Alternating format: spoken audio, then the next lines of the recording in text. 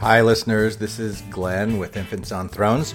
Just wanted to let you know I am re-releasing today an interview that I did last year. This was released in February of 2021, an interview with Steve Urquhart, who was the founder of the Divine Assembly, which was recently featured in Rolling Stone magazine. And so I thought there might be people out there who's looking to find out a little bit more about Steve, who he is, what he's done. And so here you go. Here's 4 hours where Steve talks about who he is, what he's done, and this amazing perspective that he has on life. We'll leave it at that and get to the interview. Thank you for tuning in to Infants on Thrones.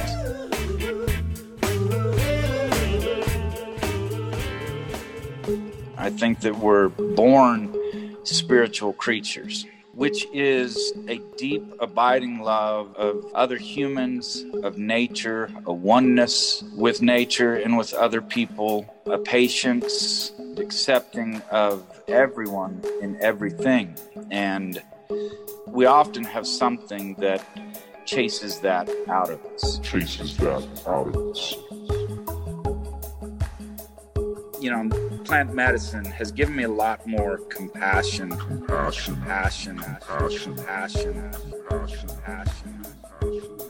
We start to see our own mortality.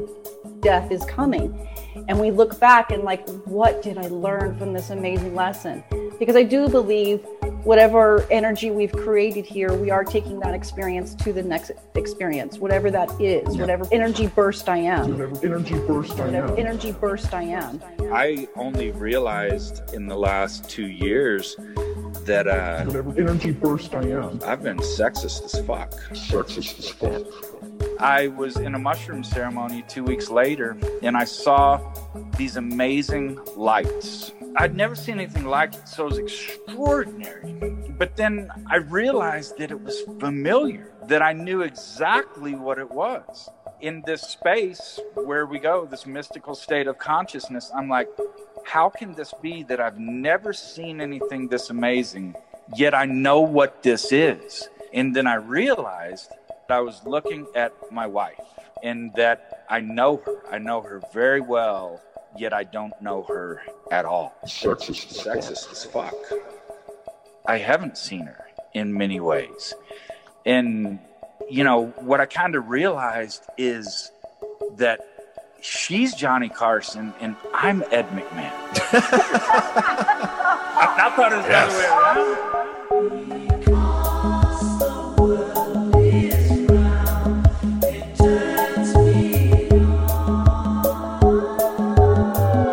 This is Infants on Thrones. Baby steps. You want someone to preach to? The philosophies of men. I like magical toys. You want religion, do you? Mingled with humor. I don't believe in them. There will be many willing to preach to you the philosophies of men mingled with humor. We are evolving. Baby steps. You can buy anything in this world of money.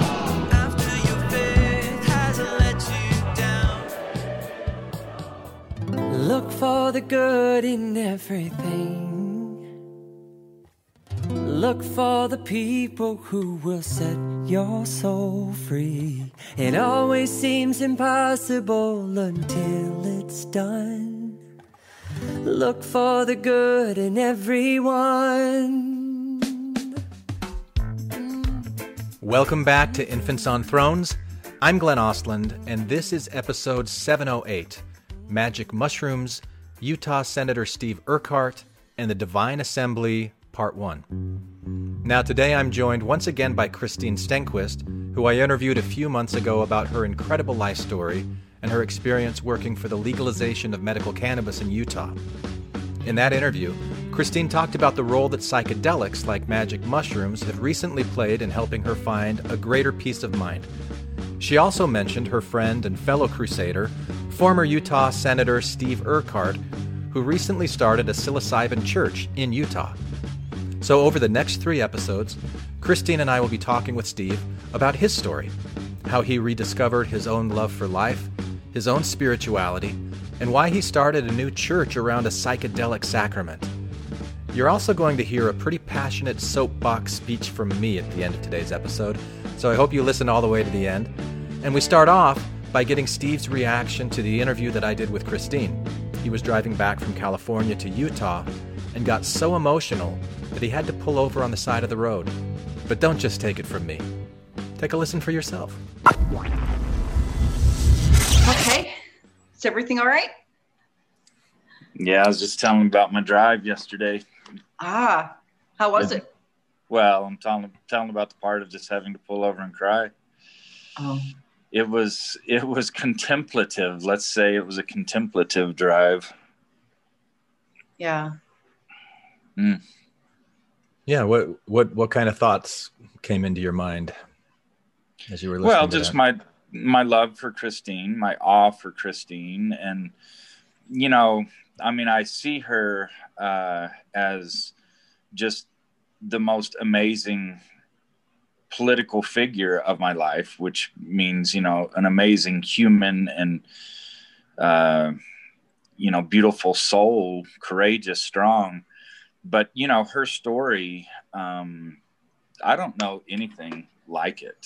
I don't know personally Aaron Brockovich. I don't know, and I know Mr. Smith Goes to Washington was fiction. But, I know of her heroism and her strength in fighting. But, I knew some of the details, a lot of the details of her story, but I didn't know, I hadn't heard it laid out like that. And that was just fucked up. Fucked up. If you were going to turn Christine's story into like an Aaron Brockovich type story, I mean, clearly we've got Christine cast in the role of the protagonist, the hero. What's the antagonist? Where is the fucked upness coming from in her story? Who is that? Well, I think, if I were to tell her story, she beat the Mormon Church in Utah, and that's, this is David and Goliath. I mean, this is Christine and Goliath. That's always a big story. And so I think that's the story is, how does someone do this? And part of the way someone does it is they probably haven't walked an easy path to get to that point. I mean, Christine, has been in the depths of hell, has faced just the ugliness of life and survived it. And so, I guess that's a big part of the story. Cause I've looked at Christine. I'm like, how does she do this? How does she? And now I know a little more how and why, because after what she lived, Mormon Church isn't going to scare her. A bunch of powerful political insiders aren't going to scare her. Yeah. What do you think as you hear this, Christine? Oh, go ahead and finish your thought, Steve. I mean, it obviously was a hellacious path to walk, but I think only having walked that path can someone just be that mentally, spiritually, emotionally tough to take down the church on a big one that it threw everything it had at.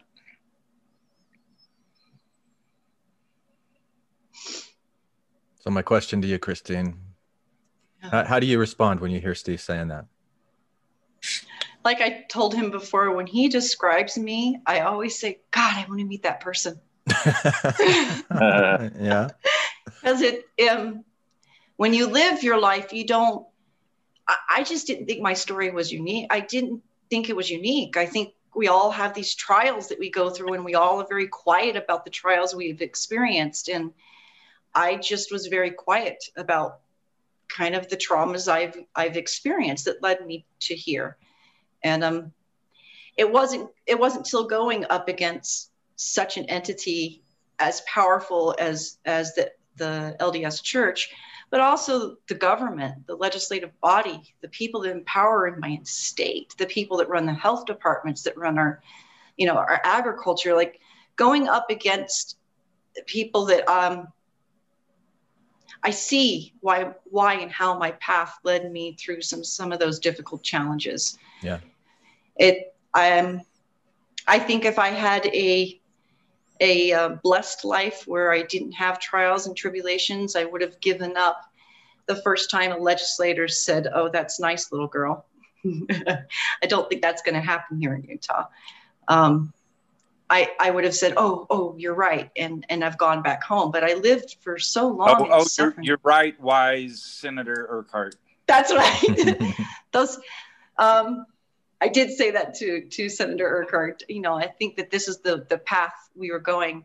Before I got on this call, I was on a call with some allies who were with me, and we were talking about the two entities that are at odds messaging-wise in our community, and it is the government and those who want to do incremental steps and those who want to do what's right.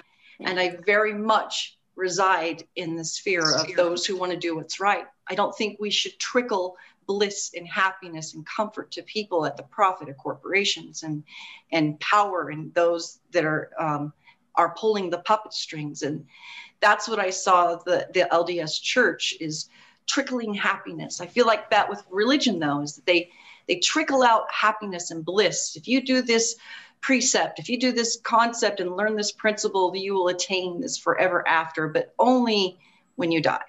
And I just don't believe that that's the way it should be. I think we should be doing what's right. And that's why I kept fighting. I just kept fighting, that's what's right. Yeah. You know, and so back to your question of how to tell the story, I think I'd, show the specifics of Christine beating the Mormon Church, and then just kind of do a massive flashback of what makes someone this courageous, this strong, this tough. Yeah. Because I'll be honest, I didn't have those feelings about the church. I like Steve, I'm a convert. And so I was like 10 years old when I came to the church. It was my mother's faith, and she has a history and deep roots in Utah. She was born in Ogden. When I was 10, I was introduced to the church, and I always felt I was spiritual as a kid too. Because I used to ask my dad why we didn't go to church or when we would go. And then he made sure we went. You know, we were always going on the important holidays, Christmas and Easter. But he wasn't a very spiritual guy. And so being the only girl being raised by a cop and my brother, I think I was just more sensitive. So when I was introduced to the church, it appealed to me, this family is forever kind of concept. And I really cleaved to it. I wanted this. And when I moved to Utah and saw kind of up close and personal with the church, it's not the marketing that I was shown as a kid growing up in the 70s and the 80s about what the church looked like. So it changed for me. I started to see the church as a power, another puppet master over people, just like politics was. And that's really when I developed a disdain for the role that they play in people's lives, you know? Yeah. Well, Steve, Christine mentioned a couple of things. One, that you were a convert, and then she also talked about the spiritual appeal of the teachings of the Mormon Church when she was a convert. And I know that's something that you want to talk about, Steve, is spirituality. And right. I didn't know that you were a convert. So, but before we really set up the Mormon Church as the big bad guy, because I know, both of you have fought against the Mormon Church in political arenas and won in the state of Utah, which is amazing. But so let's set that up. How did it get to that point? How did you get involved in the Mormon Church to start off with, Steve? And what was your relationship with it? So Christine and I joined at the same age. I was 10, she was 10, 11. And you were in Texas? Yeah, I was in Houston. So, my family was dysfunctional, and just really bad at communication, as in not even ever trying. And so, my parents hated each other by the time I was born. My father found the love of his life the year I was born, and it was not my mother. And so they, my parents, they didn't get divorced until I went away to college, because wow, that's a long they time thought to they were live like that. Yeah, and he wasn't around much. And my first day of school, my senior year, I got in a fight, and he wanted to parent. And at that point, my brother he had just gone away to college, my just older than me brother. And without that buffer, my dad and I didn't know what to do with each other. And so he wanted to father that day. And I just told him, I said, you know what, I think you need to move. You just need to get out of here. And to his credit, he did. So let me see if I can get the timeline straight. And by the way, Christine, feel free to jump in at any point. I mean, we're having a free conversation here. You don't need to be respectful and defer to me or anything. Okay. So your parents started having issues. They hated each other when you were born. Your dad found the love of his life. You joined the Mormon church when you were 10. Fill me in on what happened between your mom and dad and your family from age 0 to age 10. Was it your mom that joined the church, your dad that joined the church? Well, how did that happen? I'm first telling you the lack of communication. So they got divorced when I went away to college. And so I came home for Thanksgiving, and I'm like, where's dad? And so my brother, or no, I didn't. So just my brother was there. And so a girlfriend and he was asleep. We came in, and we got some warm water, and we were putting his hand in the warm water, just the old method, see if he would pee his bed. And so Did you do that to your dad? No, to my brother. Oh, to your brother. Okay. And so he just said, look, take Susan home and come back. And I'm like, whoa, that's pretty grumpy. And he said, just take her home, come back. So, I came back home. I'm like, what? And he said, Mom and Dad got divorced. And when you went away to college. And I'm like, oh. And he's like, yeah, see you in the morning. So that's were they living in the same house that whole time? No. I mean, he was episodically there, just kind of. I imagine during this we'll talk about Dad. He's someone who he tried his best. Well, here's the thing. He's a lot like me, or I've realized with a lot of my mess as I left the Mormon church, I'm a lot like him. So I didn't understand him until I started to fall apart. And it gave me, plant medicine has given me a lot more compassion for him. He was a mess. I mean, he was a moron genius, and just had a lot of demons. So anyways, that's the backdrop is, they didn't like each other. They were dysfunctional, both, I think, very sad and depressed. And then my 19-year-old brother killed himself when I was 6. And so that really rocked things further. I think my mom crawled in the grave with him in a lot of ways. And so we obviously needed something. They realized that they were failing as parents. And, along came some neighbors who my brother and I really liked. They were athletes. We were athletes, and they were Mormon, and they were stable, and they started inviting us to their church. And the thing that got me is, so I have a photographic memory. And so they had the Blazer chart, and we were kind of poor. We didn't have shit. And so they had this beautiful Blazer chart with these cool buttons that you could put on it. Like, how do just like a felt board that they were telling their missionary stories on? No, it was the Articles of Faith. And so they're listed. Oh, yeah. How old are you, Glenn? 48, almost 49. Okay. So I was born in 72. Yeah. So I was 65. You should know this. I mean, I think it was still around. the Blazer chart. So it wasn't even that nice. It was kind of plasticky, but those buttons were cool as anything. And then down at the bottom, you got these little bronze looking things. So I'm like, shit, I want one of these. And I'm like, what do you got to do? And they said, well, you have to memorize these things. I'm like, well, shit, I can memorize. And so, that day I like memorized it. I'm like, I want my chart. And so I guess that was it. I remember in primary having to stand up and recite the Articles of Faith. Yeah. Do you guys remember that? Yeah. Yeah. So that's what you're referring to, right, Steve?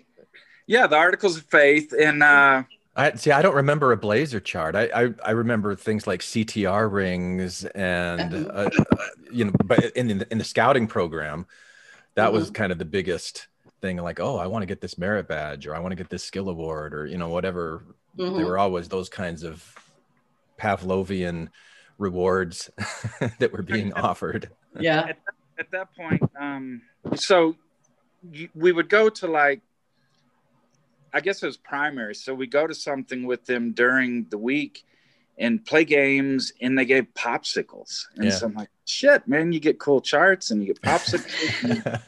What could I like this church. Yeah. And so anyways, it was, I'm profoundly grateful to the Mormon Church for a lot of things. And one is I don't know what my life would be like without it, in terms of, as a kid, I needed some stable adults to pay attention to. And there were some really fine adults who did that and cared about me and cared for me. And then just some really great people that I got to grow up with in the church. And so there's so much I like about the church, just, a lot of the social structure and the mooring, the community. The stability it provided for me. Now, I think John DeLynn grew up in Houston, didn't he? Did you know the DeLynns? I did. I knew of John mostly. He was a little further out in the sticks. He was out in Katy, and I was in Houston. Which now they're connected. I mean, it's just all the sprawl of Houston. Yeah. So you had, and I guess anytime we talk about the Mormon Church, that there's this term that I learned when I was in graduate school called reification. And reification means that you take an abstract idea and you treat it like it's something that's real, like America. Right. Thingification. That's what the word is. Thingification. Yeah. And so, like, when you're talking about the Mormon Church, there's sometimes where we're talking about a set of teachings or a set of beliefs. There's times that we're talking about, like, a local congregation and people there. There's times we're talking about, like, the first presidency and the Quorum of the 12 and that whole power structure. There's times we're talking about the political stuff. So I don't know how to get around that to be really clear when we're talking about the Mormon, so it doesn't get lumped into this, like, all one big amorphous thing. Is that really even important to make those distinctions? What do you think? When I did our advocacy here in Utah, because we did bump into this sort of the theocracy, the gospel of the church, and then LDS Inc. And that's what we hashtagged when we dealt with the church in the political arena. I was dealing with LDS Inc. And you were specifically like Marty Stevens, the lobbyist. I was look, if you're going to play in the political arena, you're going to take the shots on the chin like everybody else. And that's how I treated the church. And they wanted to play both sides. They wanted to play, they took their political message to the pulpit, which I felt was wrong and completely inappropriate. When Marty Stevens is at the pulpit, manipulating his position of power to tell people how to vote or not vote on something, especially something that affects people's health. Yeah. And he is not a physician. I felt that was extremely inappropriate. And especially since they don't have the knowledge on this particular issue or topic, I don't think there's anything wrong with them counseling their congregation. But the overstep of having bishops, whether bishops were directly told to organize people to have signatures removed off the ballot initiatives or what. It was happening, and Relief Society lists were being used for political reasons. And to me, that was absolutely inappropriate when the church is dictating how some of this stuff works. So it's, I don't know. Yeah, there's a lot of influence. but that was the then there was the other side that Steve talks about that I feel, and I had a wonderful ward that I grew up in. Elder Bednar was my bishop. He was my stake president. I grew up in Fayetteville, Arkansas during those really my years in Mutual, and where I found some really strong bonds. And like Steve, I don't know where I would have been in high school if I hadn't had that. I didn't get caught up in drugs and drinking and being promiscuous, or it just wasn't part of my world.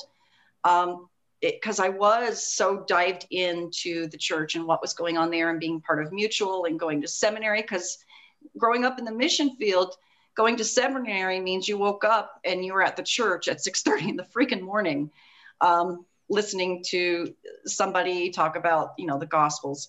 So there was a dedication for me as a teen towards the church that I think I appreciated when I was young, because I think it did keep me a little safe from some situations. Well, and let's talk about the spirituality part of this too, because Steve, like your appeal to the Mormon Church, you mentioned the charts, the popsicles, but when we talked yesterday, you also said that as a kid you were very spiritual, and so in this unbalanced family environment that you're describing, what was that like? So, that's something that I look back in retrospect as an adult and recognize my innate spirituality. And what it was at the time was just being human. I think that we're born spiritual creatures, and we often have something that chases that out of us. And for me, I really do think it was the Mormon Church that chased it away. When you say spiritual, like what can you give me some examples so that I can know like what you mean when you're using that word spiritual? Yeah, it's something that I'm just now starting to reclaim, which is a love, a deep, abiding love of other humans, of nature, a oneness with nature and with other people, a patience for other people.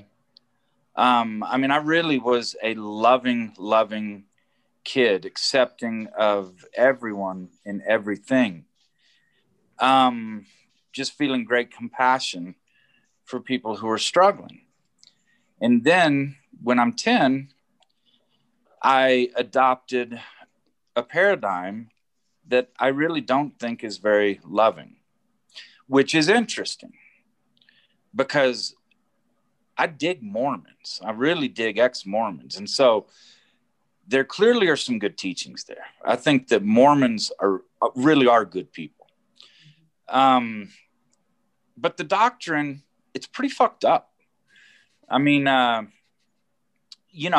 Christine in her podcast talked about learning that her dad was going to hell, and it just was traumatic. And so not only was my dad going to hell because, we joined partially, and, my brothers were going to hell.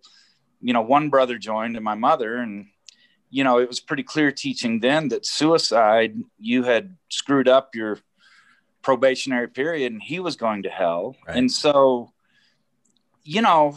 what am I clinging to? I'm in the sea drowning, so I'm clinging to a buoy that's telling me people around me are going to hell. And I'm in Houston. I'm like one of very few Mormon kids in my school growing up, every grade level. Well, they're all going to hell. Well, no, they have the chance in the afterlife, blah, blah, blah, blah. But, everyone around me is on the wrong path. It is such an arrogant, crazy way to look at the world, that everyone around you is wrong. Yeah. Everyone around you is screwing up, that the things they're doing are trivial, meaningless. And so, you as humans, we adopt the stuff we hear, the stuff we're taught. And so, I lost that love for everyone and everything around me because it was all wrong, right? I mean, even this earth itself, we're taught that it used to be awesome, but now it's in degraded, fallen state. And, and then the bit about if you're going to go to heaven, if you're going to get your reward, it's not really about being a good person. It's about doing certain things, not doing other things. And, you drink a Dr. Pepper and, well, you might not go. And all of these crazy rules and rituals. And so, now dogma to me is anathema. I just can't stand it. Anytime anyone wants to suggest that I live according to their dogma, I just have this visceral reaction against it. Yeah. Yeah. I find it really ironic. I mean, there's several things about the teachings in the Mormon church that I found ironic, but probably the biggest is the story of the Rameumptom in the Book of Mormon with the Zoramites. I mean, here's this story that was written into a Book of Mormon, probably 1830 by Joseph Smith, about this group of people that used to get up on this, that stand behind a pulpit and that brag about how we are the most chosen of all the people. Thank you, God, for making us better than everybody else around us. And, they're wearing all the best clothes. They're driving all the best cars. I mean, they weren't driving cars back then, but they would have been, those Zoramites would have been in their Mercedes and, absolutely. And you fast forward from 1830 to Salt Lake today. I mean, you've got that Rameumptom in every single chapel, and you've got that attitude that was one of the things that really turned me off about the Mormon church as well, Steve, is like, I don't want to be conditioned it's not even every Sunday. It's like every single day where I'm reading scriptures and doing prayers and this, to think that I'm better than other people around me. I just got so sick and tired of that. That's hard to get out of. Like once, like recognizing that was in me and going, I don't want that in me anymore. That's a hard one. That's a lifetime battle. The standard is to be perfect. Humans aren't perfect. So gives us all of this guilt. I think that, it's tough, almost impossible to live the religion and be fully human. I think that it just bashes out the humanity and replaces it with shame. Well, with shame and delusion. I mean, it's really, really sad. And I think that's part of the reason why ex-Mormons are just some of my very favorite people, because, okay, we grew up in a cult. We have the commonality of that. And then we, figured out some escape route. But then, to look back, there are different kinds of folks who, different stages, maybe ways people get out of the church. And some of it is they just stop going, but they're still very Mormon in all of their thoughts, all of their thinking. They look for some other form of dogma that they can adhere to. Then there are folks who they still are very worried about what the Mormon church thinks about them, what they're doing. But then, there's a point where there's, for a lot of folks, reflection where people are like, God, I thought some really crazy things that led me to be bad in a lot of ways. I need to heal. I need to heal people around me. And, I like people who have walked a hard path, and anyone who's done that, they've walked a long and hard path. I mean, I'll give you mine. I only realized in the last 2 years that I've been sexist as fuck. Very patriarchal, misogynistic. Now, I would have denied that. I would have pointed to different things. No, what do you mean? But I did not see or value women. And it just feels so awful to admit, but that's a personal failing, but also that's ingrained, that's taught. I mean, the role of men and women in the church, it is not the same. And I think no one would say it's the same.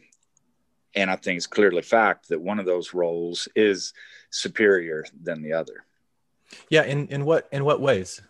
Can you get a little bit specific about your particular flavor of misogyny? Yeah, I mean, not too long ago, a couple months ago, I was listing my favorite 10 albums, my favorite 10 books. They were all men. I mean, all 20 for 20.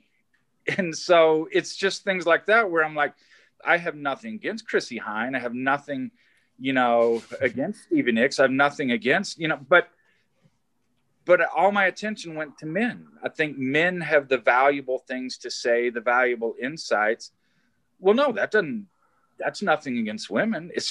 Do you disagree that these men have wonderful music, wonderful things to say? And so, now I'm just putting forth the effort of, half the books I read, at least half, I want them to be written by women. I won't speak on panels if it's all men.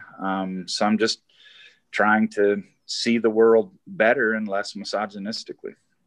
Well, I'm glad we have Christine here, and I didn't even do that on purpose. No. Well, I mean, I did it on purpose, but I didn't do it on purpose for that reason. But it's true what Steve is saying, and I think it's a global thing. Though we don't respect the divine feminine, and we have men have written history that women are here to serve, and that's definitely not what the divine tells me. That's certainly not what the divine tells me. I also, on the opposite end of that, I am not one who is I don't hate men. It so often feels like that, in order to be a feminist, that you have to, hate men.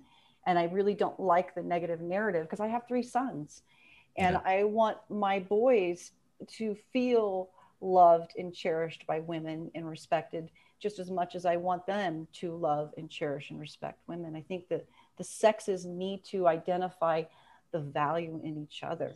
It's so important. It's so important as we move forward in history, that we don't look at one as higher or lower than the other, that as partners that we are, we each bring so much to any given situation. Yeah. And so. Yeah. And so what I'm hearing both of you say really is that we carry around in our minds these attitudes, these ideas, these feelings, whether it's, we're better than other people because we have the gospel, or men are better than women because of the priesthood and the patriarchal culture. But these are things that we carry inside of us, and it filters the way that we see the world. It impacts the way that we interact with other people in the world. And what you've done is recognize, oh, I've got this, this filter that is my mind that I want to change. I was thinking about it this morning as I was making the bed, and you know how you make the bed and there'll be like a couple of places where there's wrinkles, and so you go over and you smooth it out because you want to have a nice clean. Like, how many of those wrinkles and just like bunched up stuff shit do I have in my mind that is, whether it's misogyny or racism or like anything where I'm thinking bad about myself or bad about other people and it's unfair, and I could just can I just smooth that out so that I don't have that interfering with the way that I see the world and what the world means to me. Okay, Glenn, on this Zoom call, I will show you your mind. That's it right there. That bed. But you're laying on the nice made bed, are you not, Steve? That's the beauty of a hotel room with 2 beds, and I'm staying here 2 nights. Yeah. I just put up the do not disturb. I'm working in here, and I'll sleep on this bed tonight. And let somebody else let the maids make it tomorrow. All right. Yeah. So here was kind of my path to starting to see women. So Sarah, my wife, and I, we were out with Courtney Clark Kendrick, so C. Jane of blogging fame. So they were talking about something. So I said some smart ass comment. And so Courtney, she looked at me and she said, Steve, you don't even see me. And then just kept talking with Sarah. And I'm like, what? You know, because I know that Courtney loves me and cares deeply about me. But I had interrupted their conversation with my smart ass. And so she just bluntly, because she is blunt. That's part of the reason I love her. She's like, Steve, you don't even see me. And I'm like, but I do. You're amazing. You amaze me. But, you know, I just sat with that. I didn't want to argue with her because I could tell the way she said it, I was going to lose that one, that I needed to do some thinking. And then I was in a mushroom ceremony 2 weeks later, and I saw these amazing lights. And it was the most amazing light show I had ever seen. I'd never seen anything like it. So it was extraordinary. But then I realized that it was familiar, that I knew exactly what it was. And so, you know, in this space where we go, this mystical state of consciousness, I'm like, how can this be that I've never seen anything this amazing, yet I know what this is? And then I realized it's Sarah, that I was looking at my wife, and that I know her. I know her very well, yet I don't know her at all. And, you know, this is in the last 2 years. And so, you know, I came home and someone drove me home, and I was still kind of in the medicine. And so she loves when she gets secondhand smoke when I'm in the medicine. And so what I'll do is I'll just walk in the room and just lay on her, and we'll just be nose to nose while we talk. Yeah. And so I'm telling her all of this, and, you know, she's crying because she hasn't felt, you know, she loves me and I treat her well. Well, I guess we'll get into this, other than when I'm cheating behind her back and breaking her heart. But, you know, she knows that I value her, but yet she sees what I hadn't seen, how true this is, that I haven't seen her in many ways. And, you know, what I kind of realized is that she's Johnny Carson and I'm Ed McMahon. I thought it was the other way around. That's a great. So it's been super fun to get to know her, and just to, you know, I imagine we're going to get into my deception and all of that. And the thing is, I was afraid of her, and that's because I didn't know her and was probably treating her like she was my mom or something. And so it's just been awesome to get to know her and to stand independently, autonomously, you know, respect her, that she might have a negative reaction to whatever I'm saying or doing, but I love her. She loves me. Let's figure out what we should do about this. So, you know, that was the start, is CJ and Courtney just bluntly saying, Steve, you don't see me. And I'm like, damn, if right or wrong, for her to think that I'm doing something wrong, I appreciate her courage in telling me that. But then to see, wow, even my own wife, I've been missing the show.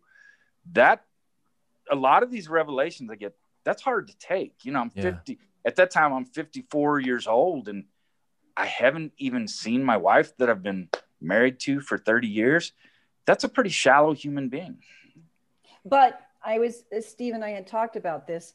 I think, honestly, this is something that happens to all of us human beings. Yeah. We get told what is priority and what is important, and we aren't told and encouraged to have deeper connection with ourselves. Or so much emphasis, at least for me, was my role in my existence in life was to support my priesthood holder, my husband. That's the whole reason why I was alive.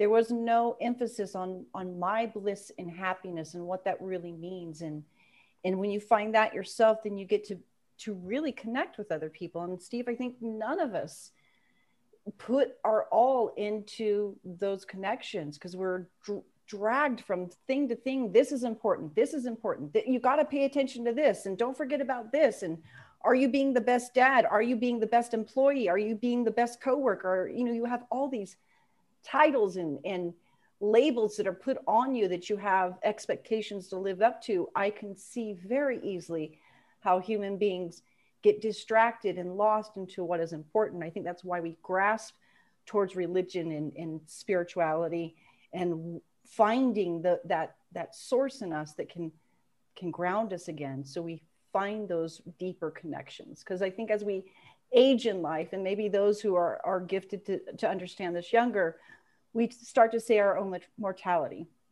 Yeah. We see that death is coming. And we look back and like, what did I learn from this amazing lesson?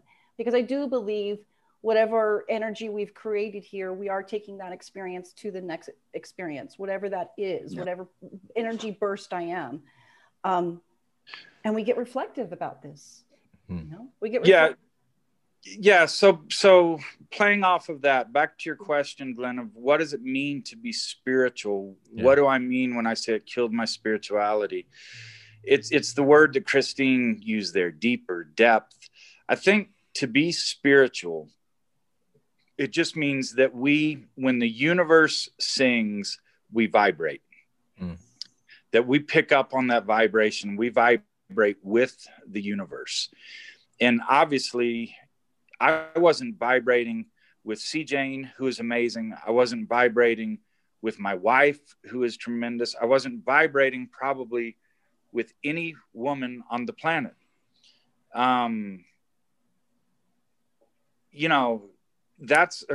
You cannot say you're spiritual if that's the case. And so to me, I think as a kid, I just vibrated with the good in the world around me. Look for the good in everything. And then when I was 10 years old, I got the answer key. Look for the people who will set your soul free. Mormonism has all the answers. Now, it's completely false. You don't have the answer to anything. It always seems impossible until it's done. But I stopped asking questions. I stopped wondering at the world around me because I knew it all. I knew the answer. Look for the good in everyone. I think as a kid, I just vibrated with the good in the world around me. And then when I was 10 years old, I got the answer key. Mormonism has all the answers. Now, it's completely false. You don't have the answer to anything. But I stopped asking questions. I stopped wondering at the world around me because I knew it all. I knew the answer. And so, I compare my childhood experiences to people around me. I mean, Christine, just, how, sorry for the summary, Christine, but how fucked up aspects of your childhood were. And, friends we have in common, Christine, their stories. I'm just like, God, I didn't have that. But I think part of my deal is I have serious anxiety, and that amplifies everything. But I think I just stopped asking questions. I just stopped wondering at the world around me. I stopped having doubt. And if you stop having doubt, then you stop asking questions, which means you stop living, you stop seeing. You stop losing that critical thinking skill. And that's what I really dislike about the religion or dogma in general. But I can only relate to this particular religion is they did all the thinking for you. Food prepping. I mean, every aspect, when you should have family home evening, what you should eat. I mean, this is a full contact religion. Like, this is all in kind of thing. And it does remove your identity. It's very weird. Here in Utah, we have a place called Happy Valley, us locals call, and it's Utah County. It's got some weirdness there. And I think a lot of it has to do with keeping up, what I call the term, keeping up with the Smiths. Everybody's trying to be Joseph and Emma Smith, and they are fucking weird. They don't even know how toxic they are to each other, and their business practices and everything. And this is supposedly the land of the most righteous, the one true church. Listen, people are listening. This ain't it. And if you want what's going on here in Utah politics to be worldly, you might want to rethink that. You just might want to, because people are fallible. And this organization is made up of fallible human beings who come from all kinds of deceptive, weird backgrounds and lives, trying to make something. And they're profiting off of people like me, like Steve, like others who have come from broken homes. We pay our 10% thinking this church is going to have all the answers to our salvation and we'll never have to think again. And that's just lazy. And you don't get out of being a human being doing that. You have to put forth some effort. That's just what it means to be human. And that's why I get frustrated with religion, with politics. When you're looking to your neighbor or your bishop to make your life decisions for you, why are you breathing? What? So I'll tell you one of the great missionary moments of my life. I went on a Mormon mission to Brazil, and I thought, I'm teaching all these strangers about the gospel. I'm gonna talk about the church to my dad when I get home. So, I remember go home. He's sitting in the front yard smoking a cigar. I'm like, Dad, I want to talk to you about something meaningful to me. And so, I tell him about the church, and he's just listening. And he said, son, you seem reluctant to talk to me about the concept of God talking to a man. And I said, well, yeah, I'm just, worried that you might think it's weird or something. He says, oh, no. He says, I absolutely believe it. I see it every day. I see people that God talks to and tells them things. So I believe it happens. He said, but from what I can tell, he tells them some awfully fucked up shit. And so I said, you want to go see the Astros play? He said, yeah, it'd be a good idea. But, I think that's the problem with a lot of people. If God talks to them, he's going to tell them some fucked up shit, because he's going to tell them whatever they already think, right? Whatever they think is right, he's going to confirm that. And so, again, there's not the introspection. There's not the questioning. So there's not the growth. There's not the insight. Yeah. So what do you think do you think that's really God talking to people? Of course not. What do you think it is? I think it's dogma that, we want some external force to give us the answer key, to tell us what's right and wrong. And I don't want to discount that there might be something beyond our understanding, beyond us. But my spiritual journey, which that's the way, I can interpret the universe around me, is I find God when I look inside. I think that, anytime I'm frustrated in traffic or in a line or something, my new mantra is I'll just mutter to myself, 8 billion gods. And, Yeah. As quirky as the gods on Olympus. But, I think we all have. Do you mean that by that each person is their own God internally? Is that what you mean by that? Is a God. I mean, I think that is the way that when I'm at my best, that's how I see people. And that's how I want to see people. That each person is an expression of divinity. Of the divine. Gotcha. And every person is divine and is worthy. That I want to worship the people around me, get to know them and feel them and understand them.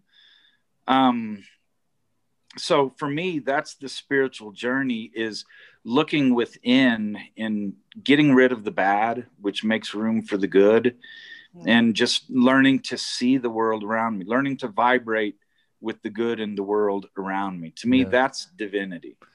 Yeah, I'm glad you brought it back to the vibration thing that you brought up before, because when you were talking about these women that were around you that you just didn't see them, you weren't aware of them. You said something like, when the universe vibrates, you want to vibrate with it. Mm-hmm. But you're always like with whatever anxious thoughts or fears or judgments or things like that we have, that we carry around in our minds, kind of cloud us from really connecting with other people the way that they're vibing or vibrating or whatever you want to say, the way that they're being. We're really only seeing our own minds reflected onto them. And if we can learn to still that and really see people for who they are, I think that's what you're saying. Yeah. Yeah. Absolutely. I'm interested how you went from being a spiritual kid to having that squashed out of you by the way that your brain was trained as a Mormon. And then eventually at some point you decided to become a lawyer, you decided to become a senator. Yeah, let's take it back to college. All kinds of these experiences that eventually brought you to this place of ayahuasca and mushrooms. And I keep thinking, so I do want to say this before I turn it back over to you. When I first met a shaman about 2 or 3 years ago, and he was doing this kind of vetting interview to see if I was, if I could join the circle that they were going to be doing the ceremony, or if I was, I don't know, just a Yahoo. I don't know really what he was checking, but he told me that if I went and I did this, what I was basically going to do was I was going to be a surgeon on my own heart, on my own mind. And whatever things I wanted to fix about myself, I was going to be the one who was doing it. And that was what this introspective journey was. I was thinking about that as you were talking about your experience, seeing the lights and recognizing, oh, that's your wife, Sarah. The experiences that people have that I hear about when they're in this kind of state are very different and very unique and to each person. But the kinds of reports that I hear, that the effects of it makes me feel like we're all one. It makes me more loving. It makes me want to connect. It makes me want to put down whatever walls I've put up that are keeping me away from connecting with people. And that's what I heard you saying. Yeah.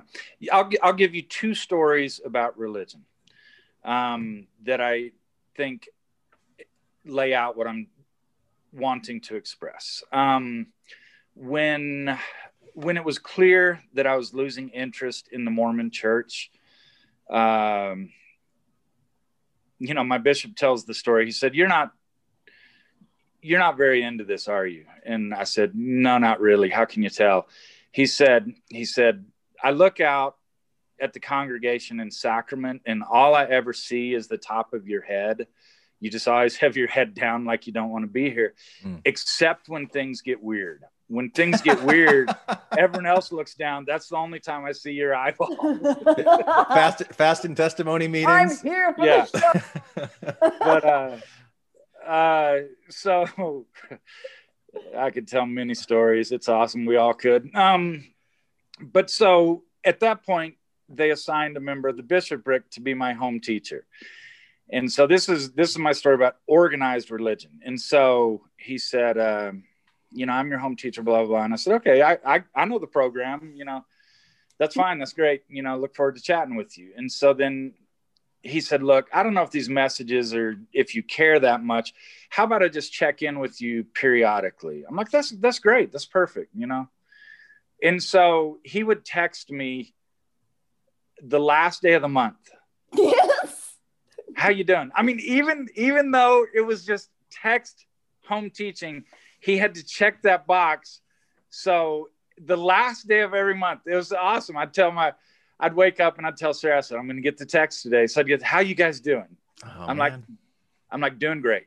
You can check that box. So to me, that's what organized religion comes down to. It's checking boxes. Yeah.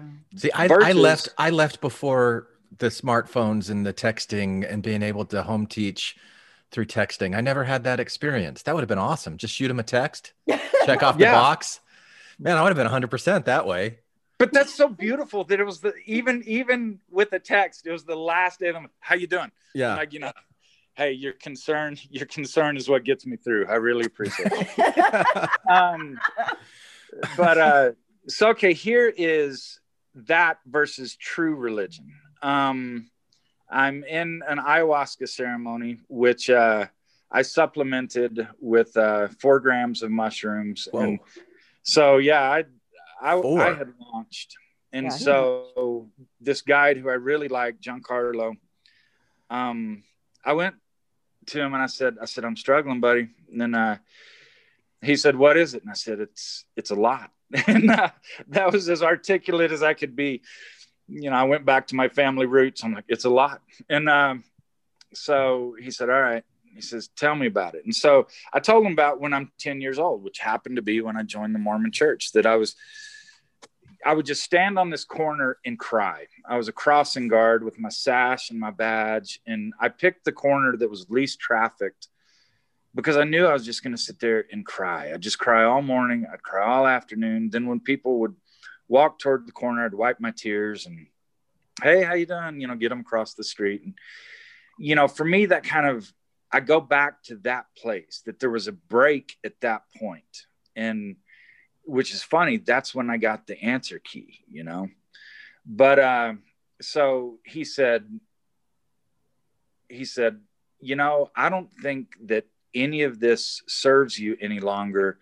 You need to let it go. And so part of the reason I love Giancarlo for many reasons, part of it is he's not one of these dogmatic hierarchical guides that he's the new Dallin Oaks, he's a guy who has experience and skills. And so you can't offend him. So he said, I think you need to let this go. And so during the middle of the ceremony, I said, Giancarlo, how the fuck am I supposed to let this go? I don't even know what it is. Yeah. Why did this happen? Why was I so alone as a kid? I mean, my brother killed himself. No adult talked to me about it ever. And so he, I love him because he looked at me and he laughed. He said, I don't know. He said, how could I know that? He said, lay back and ask the medicine. And so I love that he has faith in the plants rather than in his own shamanic power of discernment, blah, blah, blah, blah. And if he was really Dallin Oaks, he would say, there are 3 steps to letting it go. Step one. Yeah. Get visiting teaching in by the end of the month.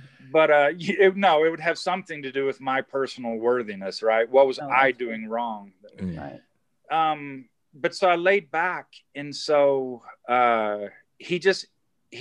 Giancarlo, he buried me. He put, what do you call that Egyptian thing? An ankh on my heavy ankh on my chest, and he's throwing rose petals all over me. And I love the power of suggestion and all this. And so I went back to that place, and I just felt the aloneness. I'd forgotten how alone I felt as a kid, and it hurt, and I was scared and sad, and was in that space for a while.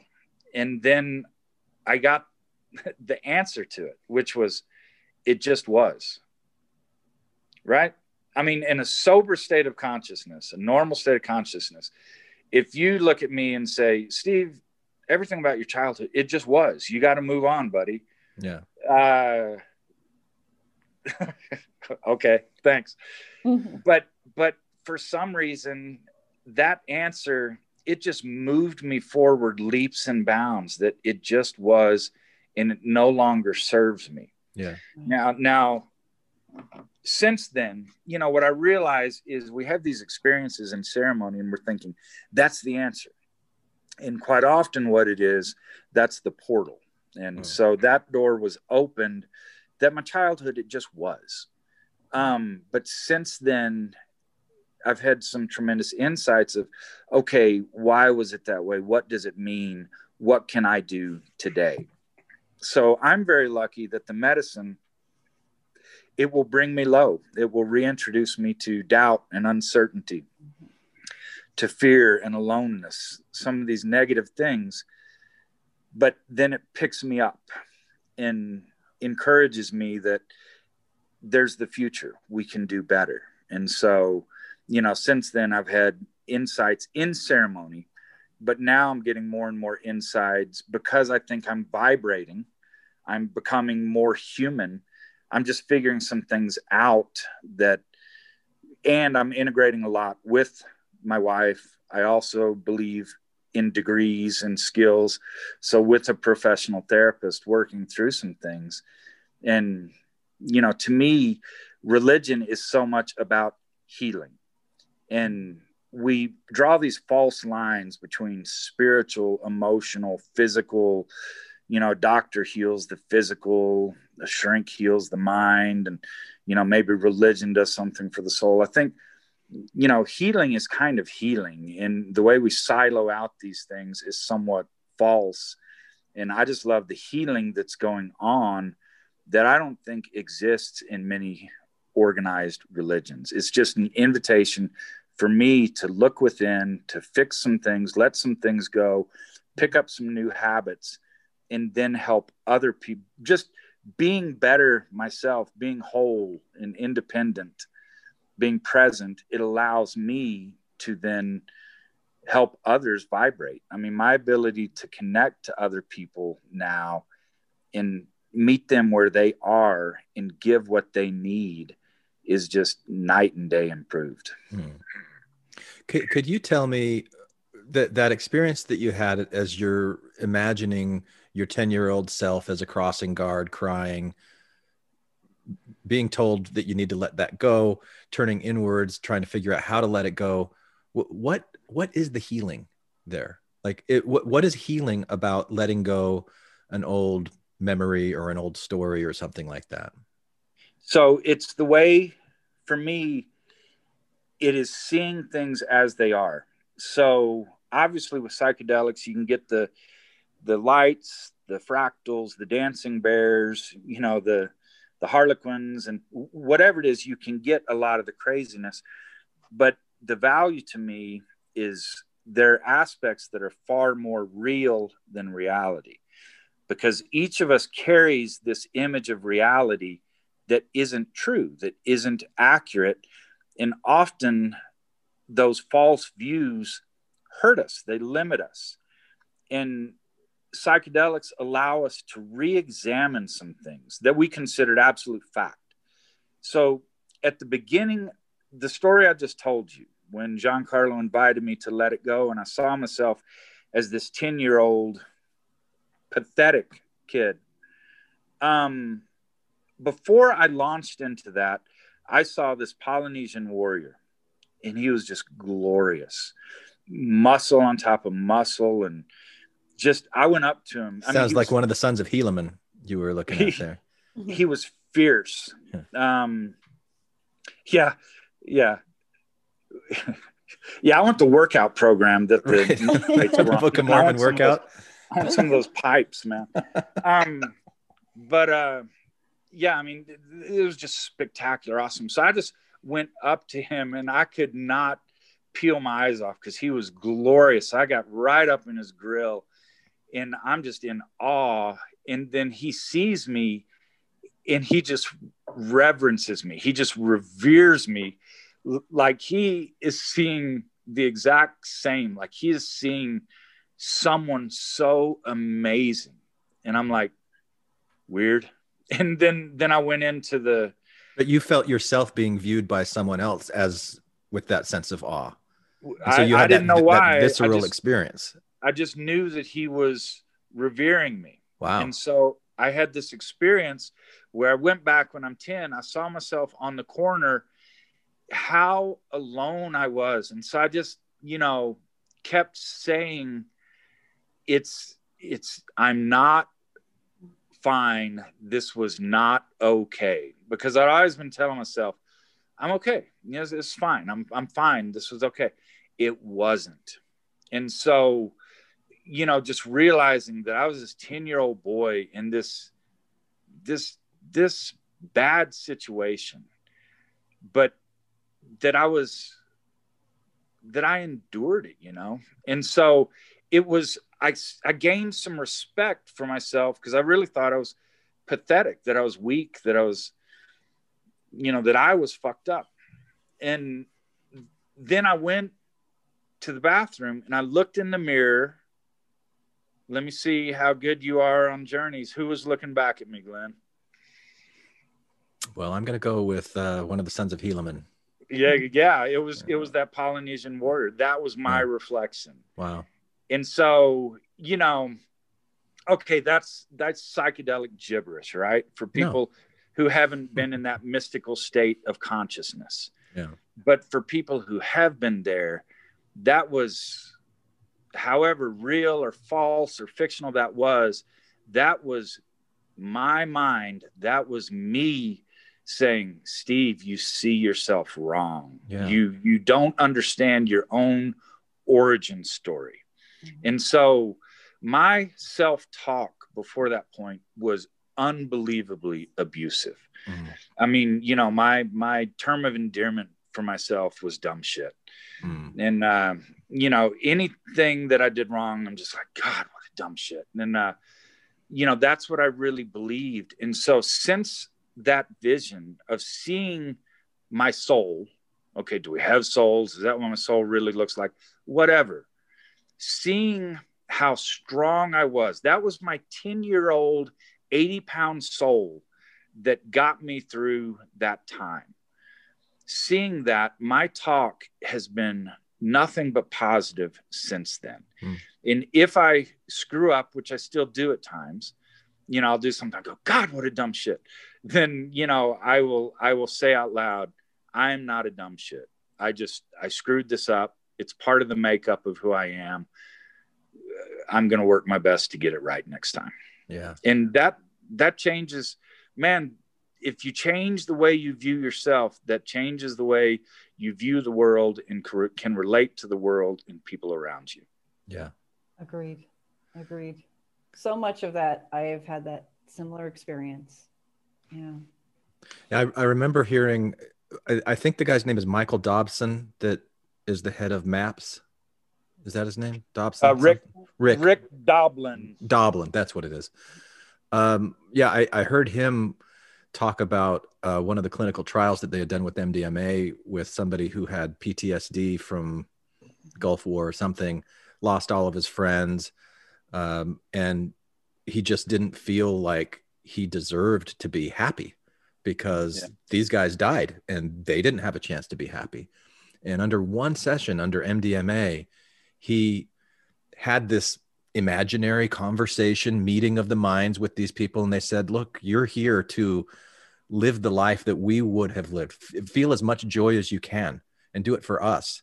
And it just flipped this switch in his mind because he was in that state of neuroplasticity. And, like he was able to really change the quality of his life just with one of those sessions with a skilled therapist who's guiding it. His mind in that state. It's whether it's like you said, imaginary, fictional, whatever it is, you're having these visceral experiences and feelings that you have to deal with. You can't ignore it. Yeah. And it can be very profound and changing in my experience with it as well. I was having the same negative talk for myself. And that's what led me to ketamine is, I couldn't stop it. I couldn't stop just beating myself up emotionally and just questioning every decision I made in my life that led me to how I couldn't keep, Prop 2 and all that stuff, how it couldn't keep going the way it did.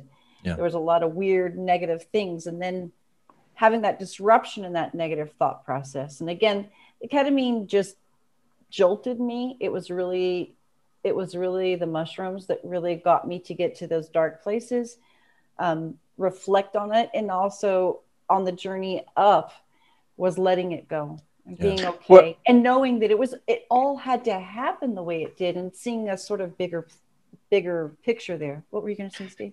Well, yeah, you are a great example to me of how the wrong self-image can distort our reality. It's, working with you on Prop 2 and subsequent, to make medical cannabis available to patients in Utah. It was so unbelievable to watch you and to see what you accomplished. I mean, I spent 16 years in the legislature, and in that entire time, other than LGBTQ rights and a few things with higher ed, I did not do what you did. And, you know, and even those things I did them inside, you know, kind of a confined space where you can make things happen. Man, you took the church into open field and beat them. So yeah, I can't say that I've even done that. So I'm just watching you in awe, seeing your talents, your abilities, your goodness, your patience and love for people around you. And you wouldn't celebrate with me. You wouldn't celebrate your successes with me and with others because you didn't see them. We would have these victories in your mind was in what we hadn't yet accomplished. And we didn't get this. We started with, we failed it. And, you know, I didn't know what was driving that, you know, other than you get in a battle and sometimes you lose sight of what you really are accomplishing, how well things are going. But, you know, piecing it together now, knowing about how you were struggling mentally, I think that's what it was, is you refused to see yourself as God. You refused to see yourself as this glorious, wonderful human who could accomplish and did accomplish great things, because no, you were just Christine with all of the negative things that you were carrying around in your mind. Yeah, it's true. And I think we all do that as human beings. We have these versions of ourselves, this negative talk that we say to ourselves, and we pull that version of ourselves out and we just keep layering it on and layering it on. And that becomes our prison. That becomes our reality. Yes. I like what you said. She wasn't focusing on the accomplishments. She was focusing on what hadn't been accomplished. And that reminded me of what you said earlier about your 10-year-old self, that you just accepted that your experience is what was. It wasn't something different. It isn't what you think it should have been. And so you weren't focusing on what it wasn't, what it could have been differently. You're like focusing on what it was and just really accepting that. I've been listening to an audiobook recently by Byron Katie called Loving What Is. Are either of you familiar with that? No. It's really, really powerful stuff. And it speaks to this, loving what is. Not getting caught up in those stories of, oh, this should be something different. Right. What is it? What is it? Because anytime you're saying it should be something different, you got, here's what it is, but then this, what over there. And then there's like this gap between what is and what should be. And what fills up that gap? Like anger, hate, shame, guilt, greed, you know, like all kinds of stuff fills up that space between what is and what should be, or what you think should be. And that doesn't mean that you don't work for improving yourself, improving the world around, but just like really accepting things as they are and not wasting any time on stuff that you can't do anything about. You know, part of the reason I love talking about these experiences with other people, sharing experiences, is it's a good way to integrate and realize some things I hadn't realized until you said that. What is the message I got? It might not have been just this dismissive. It just was, move on. It would more properly, maybe it was an invitation to see what it was. Mm-hmm. It wasn't what I thought it was. I wasn't this pathetic kid, this miserable kid. I was a strong motherfucker who got through, you know, that 10-year-old version of me succeeded. You know, he carried Steve Urquhart forward to where I could have some really neat things in my life. And so, you know, it just was, well, what was it? It was this lonely, alone, but kind of strong kid. Yeah. Yeah. And the way that I've come to understand that phrase of letting it go, like the shaman told you, well, maybe this doesn't serve you anymore. Maybe it's time to let it go. I'm not going to tell you how to do that. You go in and figure out how to do it yourself. Is that reframing of the story? So like thinking, well, this is how it was in the past. This is how it should be. And we carry that around in our minds, and it interferes with what's going on even in our life right now. You used the phrase, Steve, distorting reality. It does. And it's our own thinking. It's our own minds that we're doing that. And this is where I've seen so much value of mushrooms or ayahuasca, or, you know, this getting into that state of neuroplasticity and really going, okay, let's clean this up. Let's make this bed. Let's smooth out the wrinkles. And it's just, it's a lifetime process of self-discovery. And I hope so. Yeah. Man, I hope it's a lifetime process. When I breathe my last breath, I hope I keep learning and growing all the way to that moment. Yeah. That's what I found has helped me. When you were talking about that space of what I would just call being present, you know, not wishing for what could have been. That's what I needed the medicine to help me. The ketamine stopped me from that repetitive thinking, oh, prop 2 should have looked like this. This should have turned out like this. And letting go of that. And it was Steve's encouraging words. Now, he was far into his plant journey before I was. So it was really nice to have this sort of wisdom that he was discovering sort of trickling into my head before I ever really got into the plant medicine myself. And when I did the ketamine, I realized the negative thought that was going on. And then each journey that I had with the mushrooms, every time I took the time to really focus on being present and being mindful and grateful for what was right here, I realized everything did happen the way it was supposed to. I don't know why I was thinking and telling myself it was supposed to look differently. Who the hell am I to predict how everybody's going to make a choice so my version of reality pans out? How fucking arrogant is that? And so realizing, oh, I understand what that means. It all happened the way it was supposed to happen because everybody has free agency. Everybody gets to make choice, myself included. So I let a lot of that kind of stuff start to just go and melt.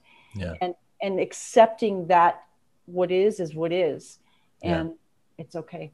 And that is what I mean by spirituality. You're getting into more of a flow state rather than fighting against the universe, thinking you can script the universe, that the universe didn't carry out its proper role. You're in flow state. You're vibrating with the world around you. And that makes you, you know, more aware of the good you're doing, which in turn makes you more aware of, oh, and here's some things I can continue to do. Yeah. And I want to try to let go of something right now, right here, because get it out. When I hear you, Christine, say it's what's supposed to happen, I start filtering that through that Mormon mind of mine that's like, okay, there was an architect God who set out this is going to happen, and this is going to happen, and so, you know, like when people go, everything happens for a reason, and I roll my eyes because I'm like, oh, you think that there's this big puppet master God that's just moving things around? Like, I need to let go of that, the way that I'm interpreting that word, because there's other ways of seeing that. With why did things happen the way that they did? Because everything lined up in a way to make that happen. That's just it. And that's what's been going on in this universe for 13.8 billion years since the Big Bang. All of these little atoms and molecules just in the exact spot when they're right here, and the conditions like this are like this, and this is like this, and this is like this, and this is like this, and this is like this, then this is what happens. Exactly. And that's remember so. When I was telling you during my story, when I brought advocates to this space, and as they showed up, a lot of them heard the same message from me. You showed up right when you were supposed to, and I'm glad you're here. Because each one of, even as fucked up of how everything panned out, every person's energy added a certain layer and flavor to this whole beautiful story. And every person, negative or positive, created this incredible amount of energy, this vortex that just kept pulling people in. And so when people want to give me credit for things, I get a little hesitant in taking that credit. I just saw that there was this energy that was happening, that was needed. And I just was, it's like spinning the revolving door. I was just the first person in there that pushed it. And then it's all this energy that just kind of took it over. It was just beyond me. Yeah. I'm just thrilled to have been somehow a catalyst or some sort of weird conduit to well, spot it. you are energy, and I am energy, and Steve is energy, Exactly. and like everybody that worked on this is energy. So when you're talking about the energy coming together, you might as well say the people coming together, the minds coming together, the effort coming together, and it's all, yeah. And finding that value and realizing everybody had a purpose to this, even Marty. Yeah, right. Like all of it, all of it. Marty. And they all played the role, and I'm just thrilled to be part of this amazing story. And how it unfolds, I don't know, because decisions will be made tomorrow that I don't even know about today. Mm-hmm. And I will make those choices, and others will respond and make choices, and we don't know, which makes just kind of life beautiful. Is that, and I'd say, Glenn, in your world, my perspective is there definitely is a God. There definitely is an architect who can create and destroy, is capable of love and hate. And, that God's name is Glenn. And so, take care of him, nurture him, build him, let him do his best work. And, I was caught up in Christine's godlike creation. I mean, let's tell it as a fictional narrative. She came to the Capitol, and one of the first figures she talks with, an all-wise senator, let's give him the name Senator Steve Urquhart. She tells her story. This is what I desire to do, and with all of his wisdom says, sweetheart, that ain't gonna happen. So you were the first senator that she talked to when she went? I wasn't the first, but I was one of the first, Christine, wasn't I? I talked to Jim, and then Frower, and then you. So yeah, that was, because you were the Senate sponsor. Jim, because he announced he had some health issues, so I thought he was the senator I could pitch cannabis to help whatever he had going on. So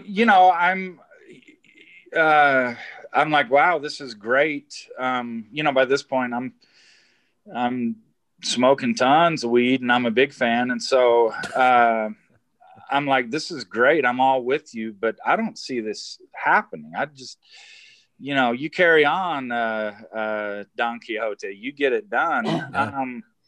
But, then even though Christine is saying she has healing to do, work to do, I got to see a God go into action. And then, she re-enlisted me later when things got a little sketchy. She's like, hey, Sancho Panza, jump in and help me out with this. And I got to be part of that. And so how is that not godlike, that she saw the need of patience and she took on Goliath, she took on all sorts of monsters and made it happen. If you can, that's amazing. If you can improve on that even more, wow, how can I help? Let's do this. So you're just reinforcing this whole Deva and Goliath thing for me. Yeah. The God, the divinity, the feminine divine versus the Goliath of the Mormon Church story. I like that. Well, I look at people who move the needle politically, and they all share one quality. If they move it significantly, is they don't give up. And that's what was amazing to me. And they can have the same conversation with a different person every day, going over basic stuff, offensive questions, moronic questions, just a smile on their face. They tell the story and they keep pushing, moving forward. So when Christine, when she had these defections and needed help, I jumped in and said, yeah, I'm happy to do this. And I got a friend of mine, Charlie Evans, a great lobbyist. I said, hey, I have a client for you. He's like, good. I always like clients. Yeah, this one isn't going to pay you a penny. He's like, well, okay, what do we got to do? So we would just, the Mormon Church, through everything it had at this, we were thinking, okay, we've outed it. It won't want to go forward when people know how dishonest it's being. We haven't pegged. It didn't care, man. And this is a fault of Marty. Which, by the way, you should know, Marty was my mentor. When I went into the house, he was speaker, and I was one of his two golden boys, and he really promoted me. And so Marty and I have a long history. And, the church used to be smarter. before he took over in this position, and it wouldn't have its fingerprints all over things, but you know, he didn't care. To him, this was God did not want medical cannabis in Utah. And again, God must have spoken to him. And so he had a lot of autonomy, clearly, to do things. And he just kept coming. And so even though we made it very plain that the church was being dishonest, the church was, these were all its puppets, it was running things, they kept coming. And it was discouraging to me and Charlie and Christine at the end of long days. I always forget that Christine still is a patient. I always forget that, you know, until like, you know, she doesn't answer a text right away and she'll say, I have a migraine, talk to you tomorrow. I'm like, oh yeah, she's a patient. She still has a brain tumor. She still has a few conditions. And so at the end of the day, she would leave and Charlie and I would look at each other. We're like, she's done. She's not coming back. She's done. And I mean, what stupid, foolish men to think that, because already the ground she had covered. And of course she was back the next day, just fierce and won't stop. And so, you know, a lot of people, they want to show up to one political meeting, state their, you know, give their speech. And then what do they always say? Oh, their minds were already made up. They didn't even listen to a word I said. Yeah, no shit. Because you came in at the last minute. People have been working on this issue for a long, long time, and you weren't there. And so Christine, she came in, and people, including me, were saying, yeah, this isn't going to happen. But she didn't give up. She just kept pushing, and she continues to push. You know, and the church, these legislators who, you know, are in on it, people who are making money off this, you know, very few dispensaries satisfying a lot of customers, they don't want things to change that much. And she continues to push. And so just this incredible ability to just wake up in the morning, no matter what happened the night before, and just keep pushing. It's something I'm in awe of. So I'd like to hear a little bit more, Steve, about your decision. And I don't know how far you want to take it back. If you want to go to college, if you want to, when you became a lawyer or when you decided to become a senator, because you had your own transformation story as you decided to dedicate your life to public service, and then the falling apart, all of that. What do you want to say about that part of your story? I think it's all pretty boring until I started to fall apart. And so, you know, that's when things got interesting. That's when I started to escape dogma and escape the control of others. And so I'll just quickly skip over, you know, everything leading up to that point. So again, my parents hated each other. I didn't have, you know, much discipline. I think abuse took the place of discipline, you know. And so my parents, they didn't know what to do. And while I was a very devout Mormon, I wouldn't drink, I wouldn't smoke, I wouldn't have sex. I just have these, and still have at times, these incredible disconnects, because I wanted to be good. I believe, but I stole a car when I was in high school. Who does that, man? And I mean, I had it when I'm on my mission. And so I went. Wait, you were driving? Oh, not down in Brazil, but at home, you still had a stolen. Yeah. So you didn't confess to having stolen a car in your missionary interview? I stole it and kept it. So yeah, I went to my president and said, look, I wasn't trying to hide anything.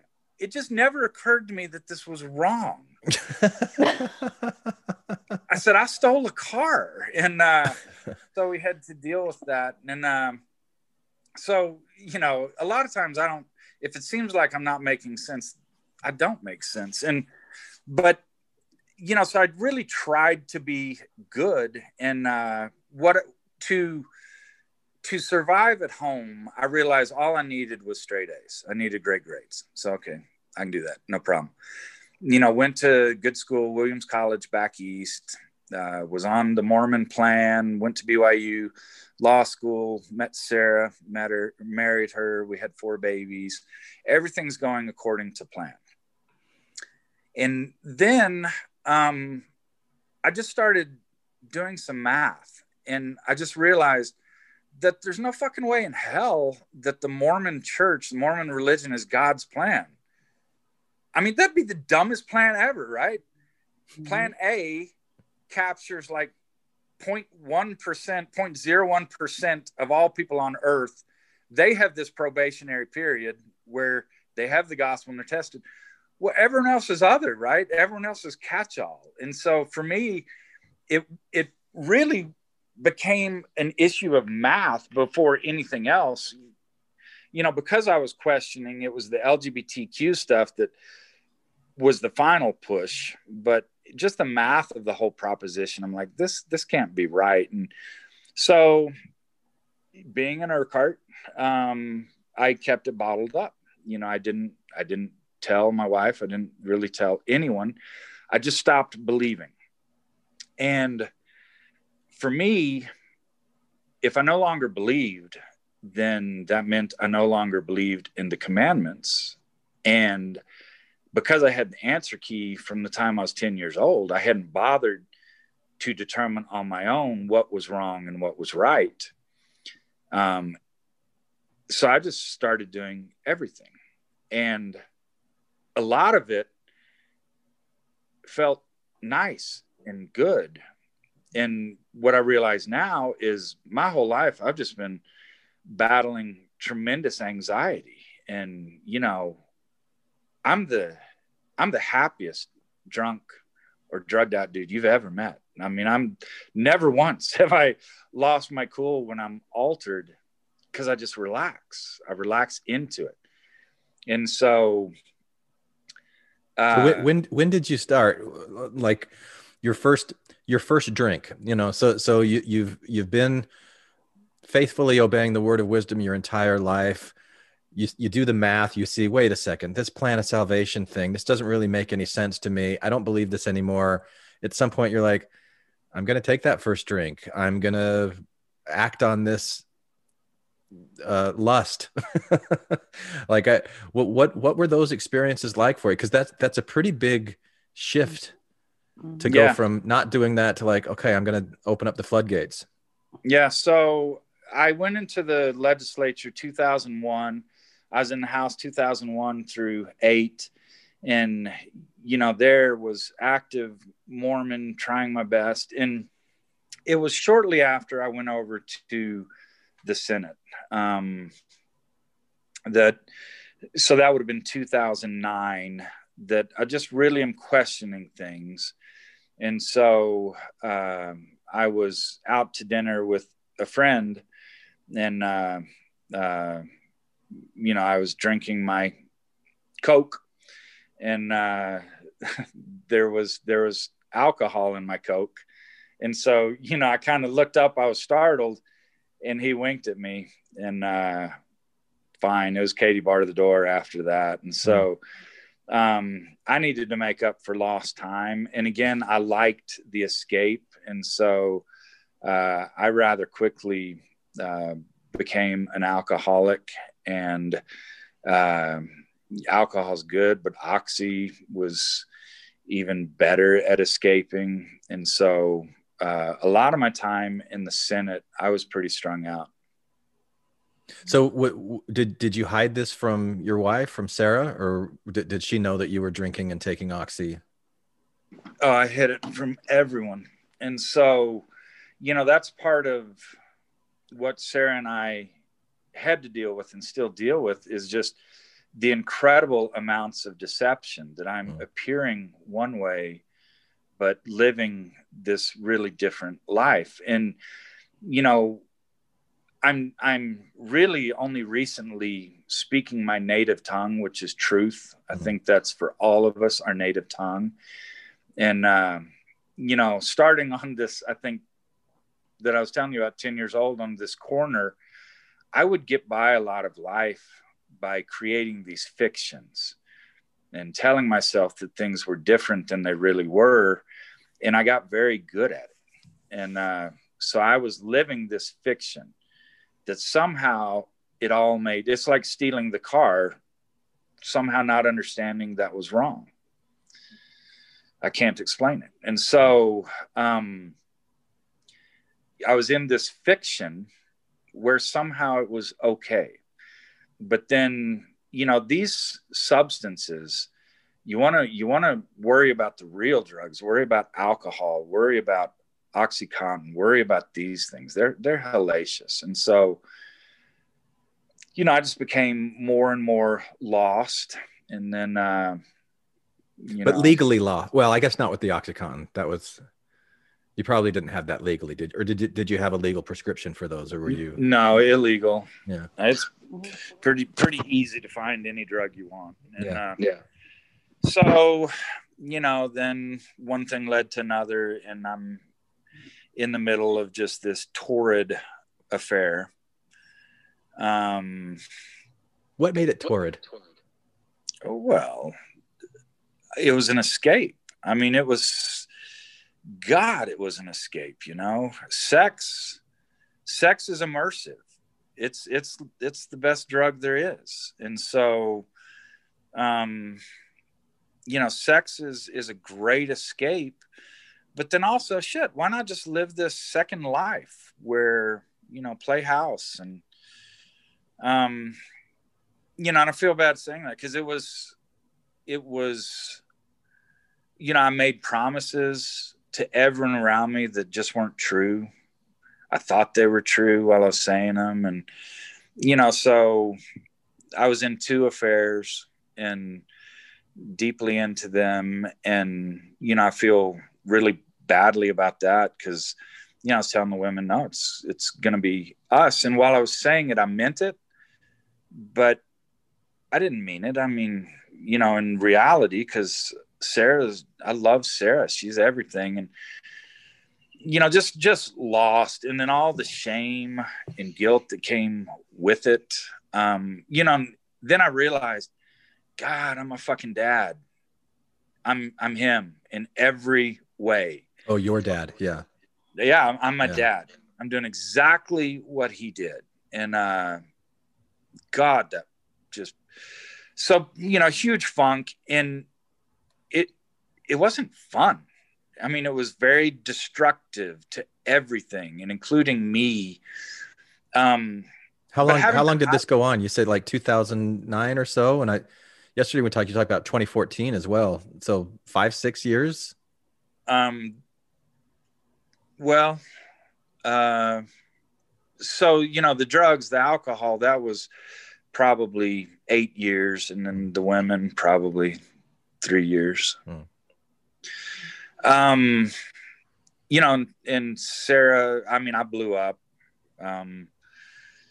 you know, dragged Sarah's super classy. She's great. Dragged her into just some really awful situations, humiliating situations. And, so, you know, part of coming clean and speaking my native tongue is I'm having to backtrack and go over a lot of things. So only fairly recently, out of session, I'm like feeling more human feelings and wanting to be honest and take responsibility. So I said to Sarah, I said, you don't even know that I tried to kill myself, do you? She's like, what? And so, you know, I told her the story that, you know, I was in a hotel room one night with a lot of Oxy and downed them all. And, you know, it definitely would have done the trick. And my phone wasn't charged at the time, and I didn't have a charger, and not meaning to, but I couldn't really make a call, or I would have made a call the instant after I did it. You know, I just realized, shit, I don't really want to die. Why didn't you? Well, the reasons I did, you know, I was just in this mess and couldn't see any way out. And I mean, anytime there was turbulence on an airplane, I'm like, oh God, I'm sorry for the rest of you, but if we hit a mountain, that'd be so fucking awesome. Or, you know, I mean, if I knew I was going to die at that point, I would have had just a huge smile on my face. My last breath would have been a sigh of relief. And so I just wanted out, but I didn't know how to be honest. And I didn't understand the depth of Sarah's love for me. I'm not afraid of any fucking human being, any situation. What I'm afraid of are monsters that are out there, and they're monsters of my own creation. And I'm really afraid of people who love me. And so, it's tough to love me because I won't show much. And when I do, and I hope in all of this, I should be speaking past tense because I think I'm moving past it. And so Sarah really scared me because I knew she loved me and I loved her. So I don't want to disappoint her and all this. And so I couldn't really reach out to her. I couldn't reach out to people who truly loved me because of the shame and, well, what if they stop loving me and all of that. But then when I took it, took all those pills, I'm thinking of my kids. And, although I was absent more than I should have been during this, I'm a good dad. I'm a good dad. I'm a good dad. I'm a good dad. And so, it's tough to love me because I won't show much. And when I do, and I hope in all of this, I should be speaking past tense because I think I'm moving past it. And so Sarah really scared me because I knew she loved me and I loved her. So I don't want to disappoint her and all this. And so I couldn't really reach out to her. I couldn't reach out to people who truly loved me because of the shame and, well, what if they stop loving me and all of that. But then when I took it, took all those pills, I'm thinking of my kids. And, although I was absent more than I should have been during this, I'm a good dad and really love them. They know they're loved. I'm kind to them, good to them. And so I was just thinking about them. And so just shoving fingers and fists down my throat and threw a lot up and didn't know. It took me a long time to get them up. And so I was really stoned and blurry when I got them up and didn't know how much I got up. So felt myself passing out and didn't know if I was going to wake up. And I did. Woke up, got dressed and went to the Capitol the next day and sat in committee and heard bills. How long was it before you told anybody that you'd done that? I didn't tell anyone for years. And Wow. Then it became, I would tell people,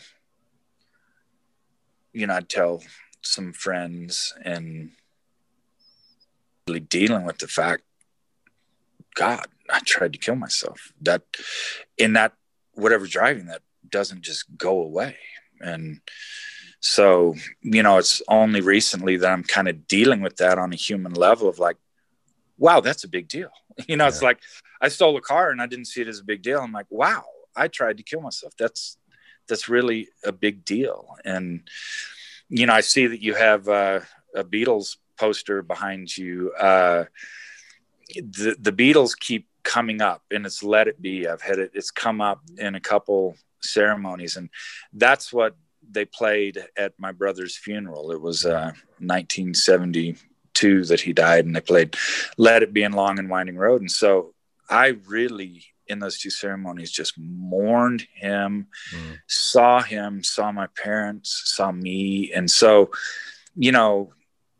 I don't know how 6-year-olds should mourn. I don't know if they really do because they don't understand.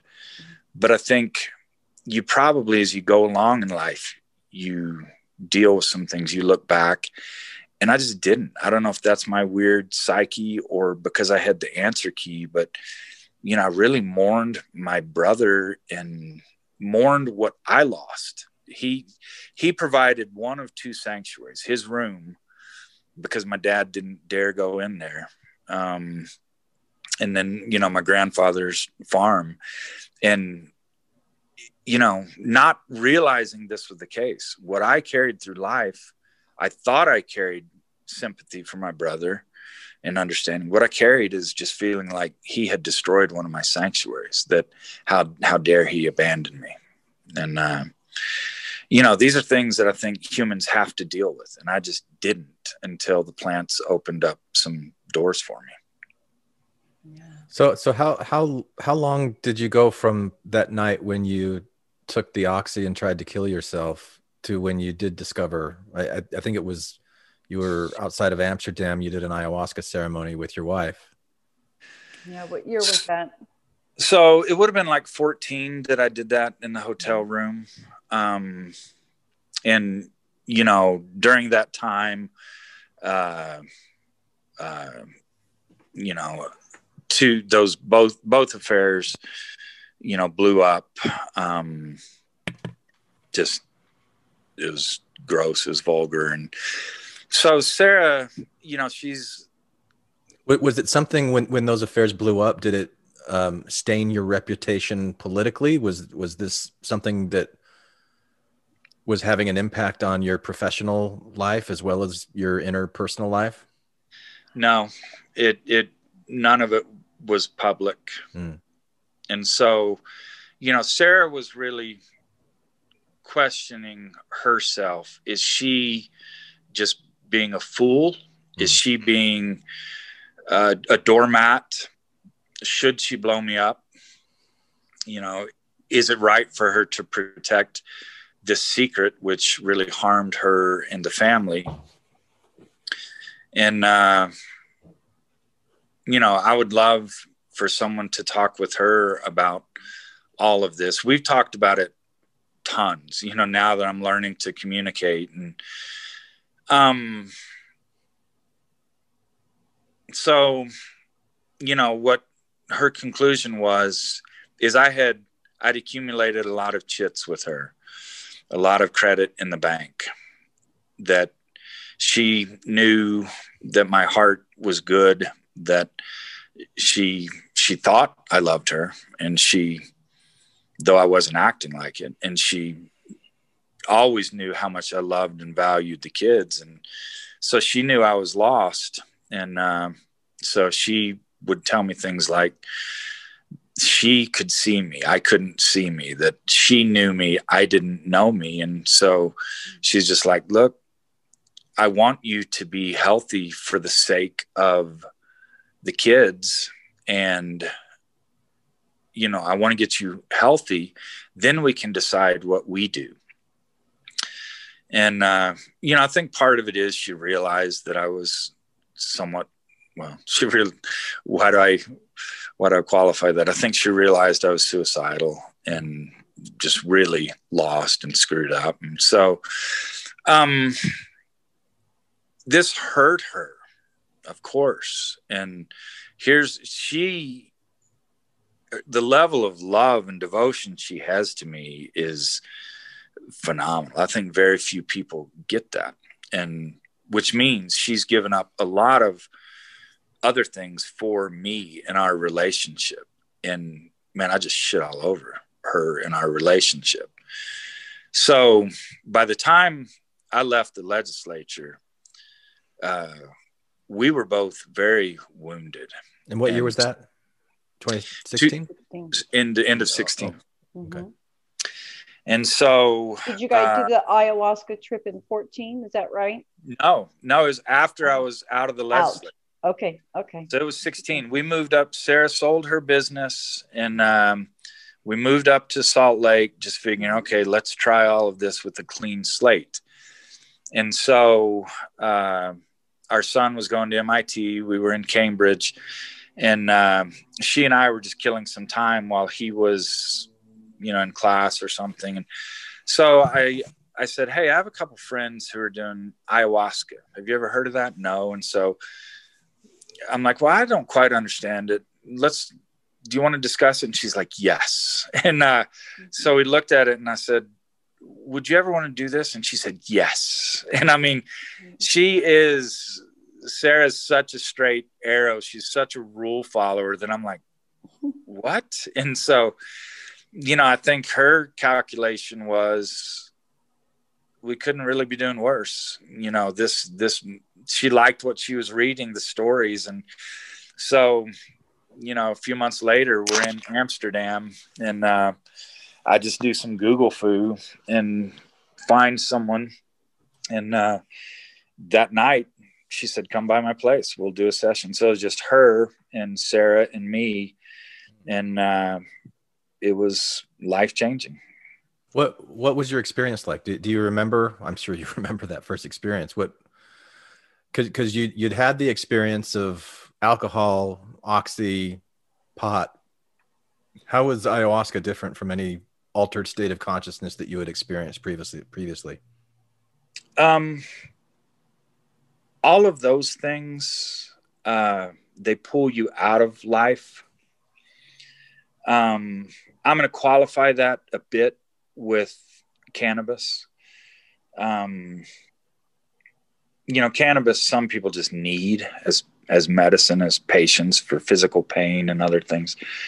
But cannabis now for me, it's more of a psychedelic. My mind knows where I want to be. So, cannabis can be positive or negative. But ayahuasca, I saw some things. And I entered my very first time.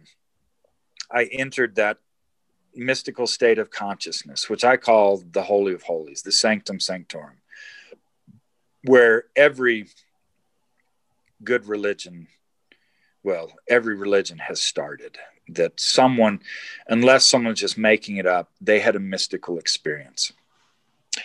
And so I'm there, and I'm there with the Madre, which again, I don't know if is there a real entity that I was with? Is this just the power of suggestion? Because you're talking about Madre, grandmother ayahuasca, right? Talking about, okay. Right. It's part of the lore of ayahuasca. And so, did I just adopt that lore and create something in my mind to show myself some things? I don't know, but I'm there with her. And so I create this scene. It's this nature scene. And then I'm just running it through in the style of Monet, in the style of Matisse, in the style of Degas, in the style of O'Keeffe, in the style of, and I just had no idea I was that creative. I mean, it was just unbelievably beautiful and just soul cleansing to see that I could do that with my mind. I didn't know I had that kind of creativity. And then the scene, it then just started, it turned into desert and was just burning up. And I didn't know what that was for several years. I just couldn't stop it. It was just burning up. Everything was dying, and I lost it. And, at the time it was like, okay, that was a weird part of this. And so I'll get back to that. But then Sarah, she, being pragmatic, she came in with a list of 5 things. And she loves her lists and loves, crossing them off and doing them. She gets a lot done. And so one of her items was Steve ? And so the medicine kind of finds us where we are. And so she got answers to those 5 things, which she'd taken them to her therapist. Those were vexing questions, losing her faith. I mean, they were serious life questions. And so she wrote it down and showed me the answer she got to question Steve ?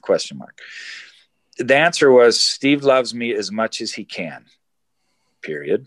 It's not enough. And so at the time we both were like, yeah. I'm not she didn't say this, but we both kind of figured I'm not a complete individual. I don't have the capacity to love her as much as she wants to be loved, as much as she should be loved. What I think neither of us realized at the time is I couldn't love anyone fully. And so we're like, okay, what has to do with your example with your father kind of being absent? You didn't see somebody maybe doing that so that you know how to replicate that, do you think? Probably. I mean, I had some, I mean, people who I loved, they weren't there for me as a kid. Right. And so, you know, again, people who I love, they scare the fuck out of me.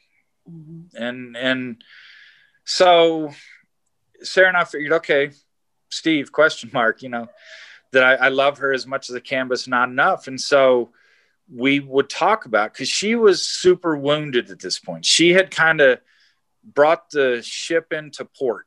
You know, we finished the legislative stuff without blowing up publicly, without our family blowing up in headlines and in a blaze of glory. And so she, at that point, after completing a hellacious task, she's like, I'm tired, I'm hurt. And she had 2 down years where she didn't know what to do to heal. And we were just, okay, what do we do?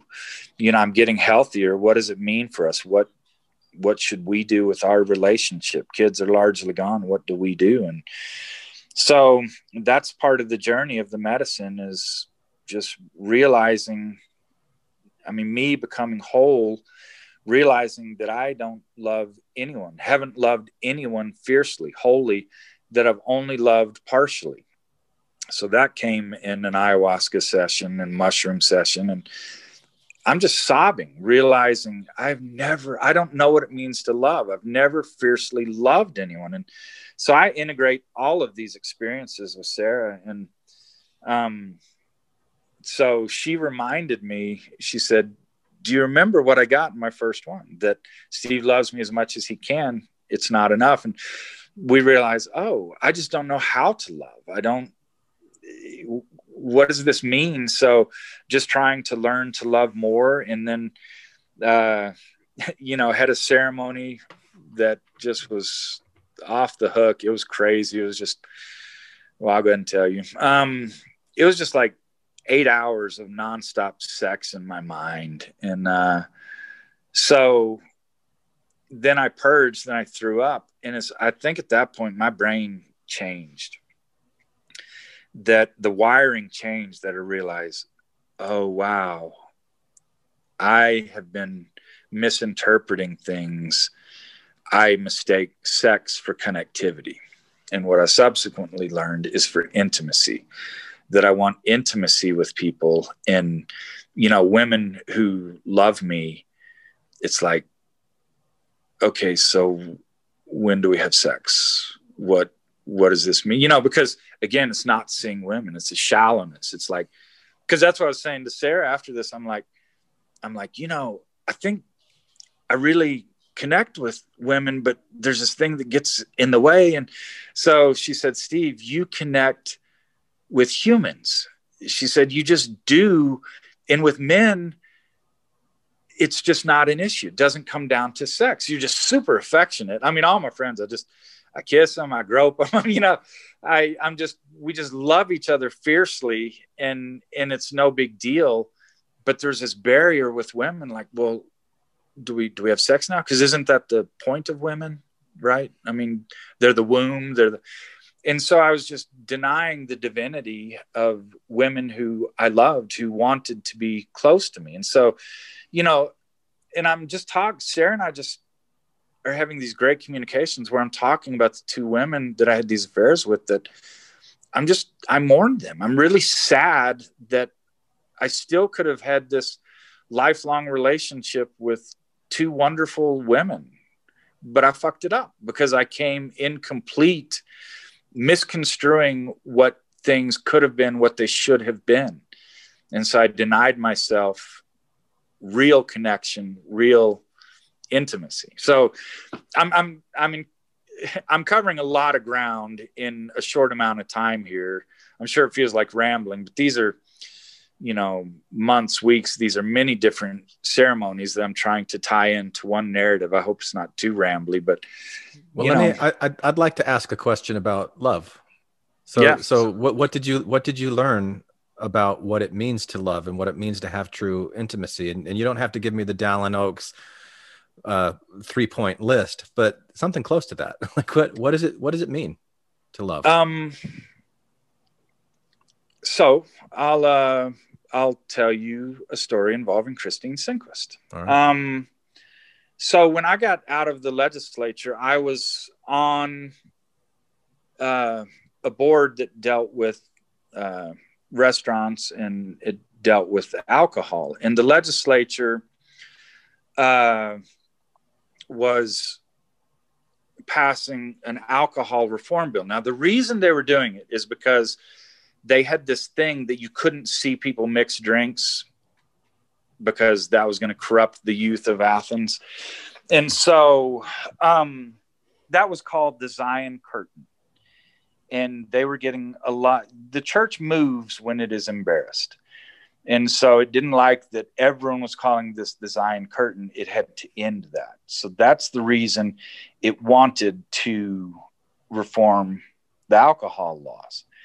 And, you know, as much as I say I love the church, love what it did for me, love people who are in the church and people who have graduated the church, in the political arena, and I think this is largely because of Marty, you cannot believe a word it says. It is the most dishonest player on Capitol Hill. And so what I realized is it was feeling pressure and it needed to move. And so the leader of our group, dear friend, she was sitting at the table with them, believing what they were saying, that they were going to fix it later. They were going to do this, that, and the other. And so I'm just pulling my hair out. I'm like, you cannot believe a word it says. You have the advantage in this. They need the term Zion Curtain to go away. Don't capitulate. Don't give on these things for promises, because they're not going to deliver on those. Those aren't promises. Those are lies. And so I was in DC when this was kind of going through the House. And so she said to me, you know, I called her, said, don't. And so she said, Steve, why do you think you're the only person who gets this?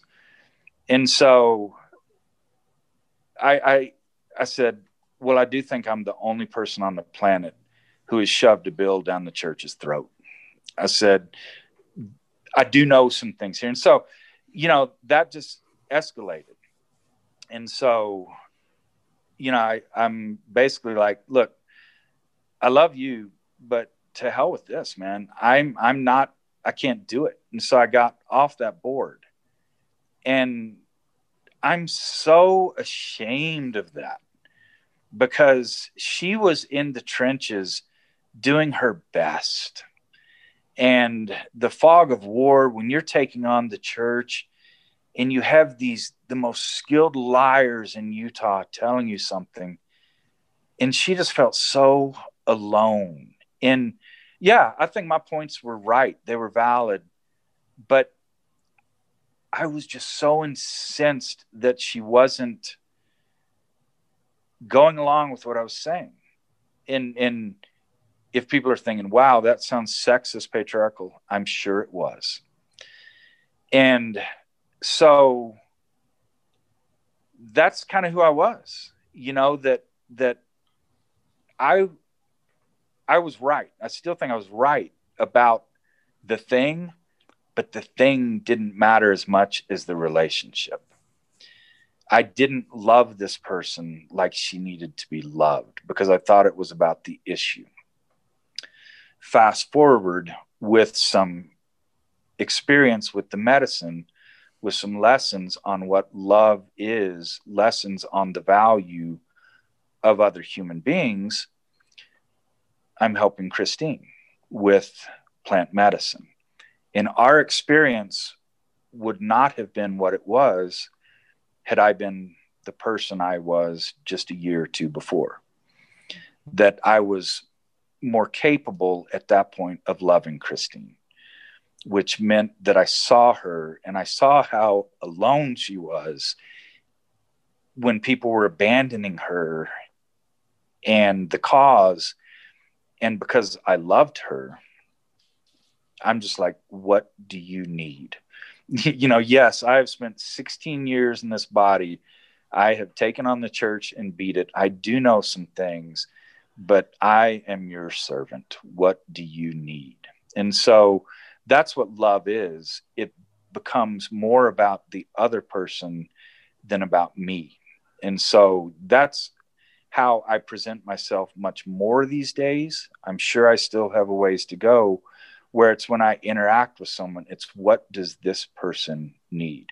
Because I'm whole, I'm good, I am solid. What I need out of this is to take care of this person. So to me, that is what I have discovered and what I continue to discover. That's long. All of these stories are long. I hope they're worth something. They're incredibly powerful. Yeah. I think they shed a light on human connection. And honestly, Glenn, I did feel so alone and abandoned when Steve, just to give you context on what was going on in my life in 2016, as Steve was leaving the Senate, was a big, huge year on the Hill for, I think, him and me. That's when we were trying to push plant medicine. My interaction with Steve was first the pat on the head in 2014 that whole plant cannabis is never going to happen in Utah. 2016, 2 years later, my next interaction with Steve is, hey, let's go have a shot in my office. It was the last night of the session. And then 2 years later, I am just broken, and the church is about to just destroy us and the patients and everything we fought for.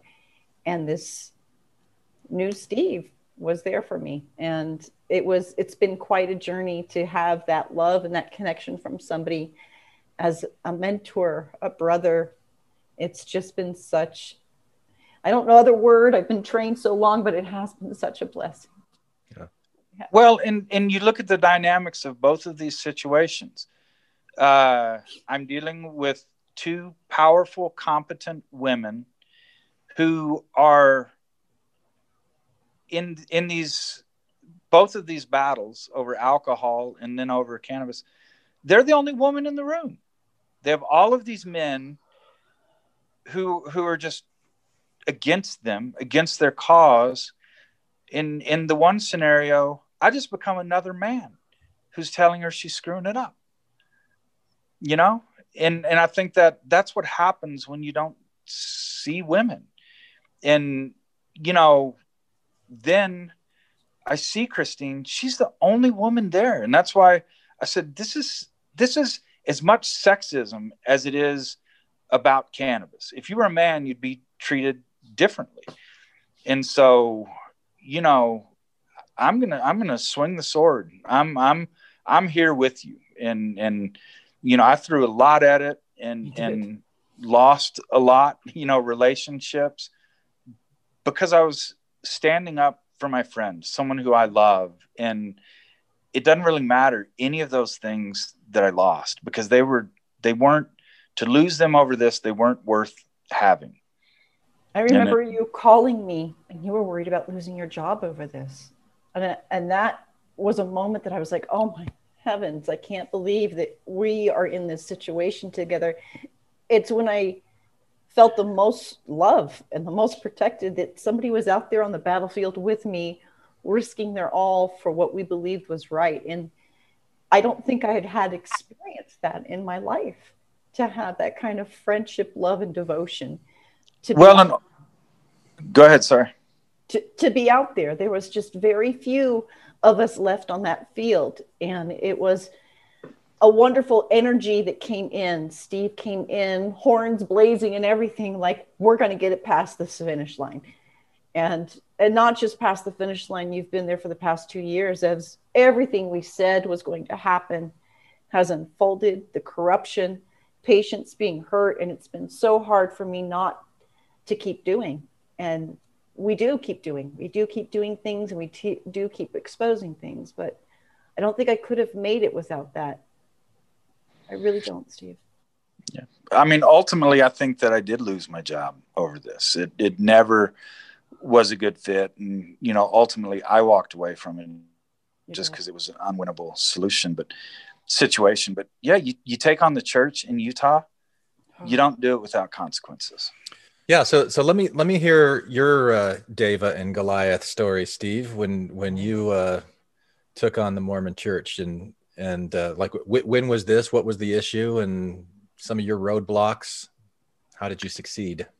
Okay, so Brandy Balkin, who was running Equality Utah at the time, she drove down to St. George, so 4 hours from Salt Lake, to meet with me to tell me why the state should pass legislation prohibiting discrimination against gay people in housing and employment.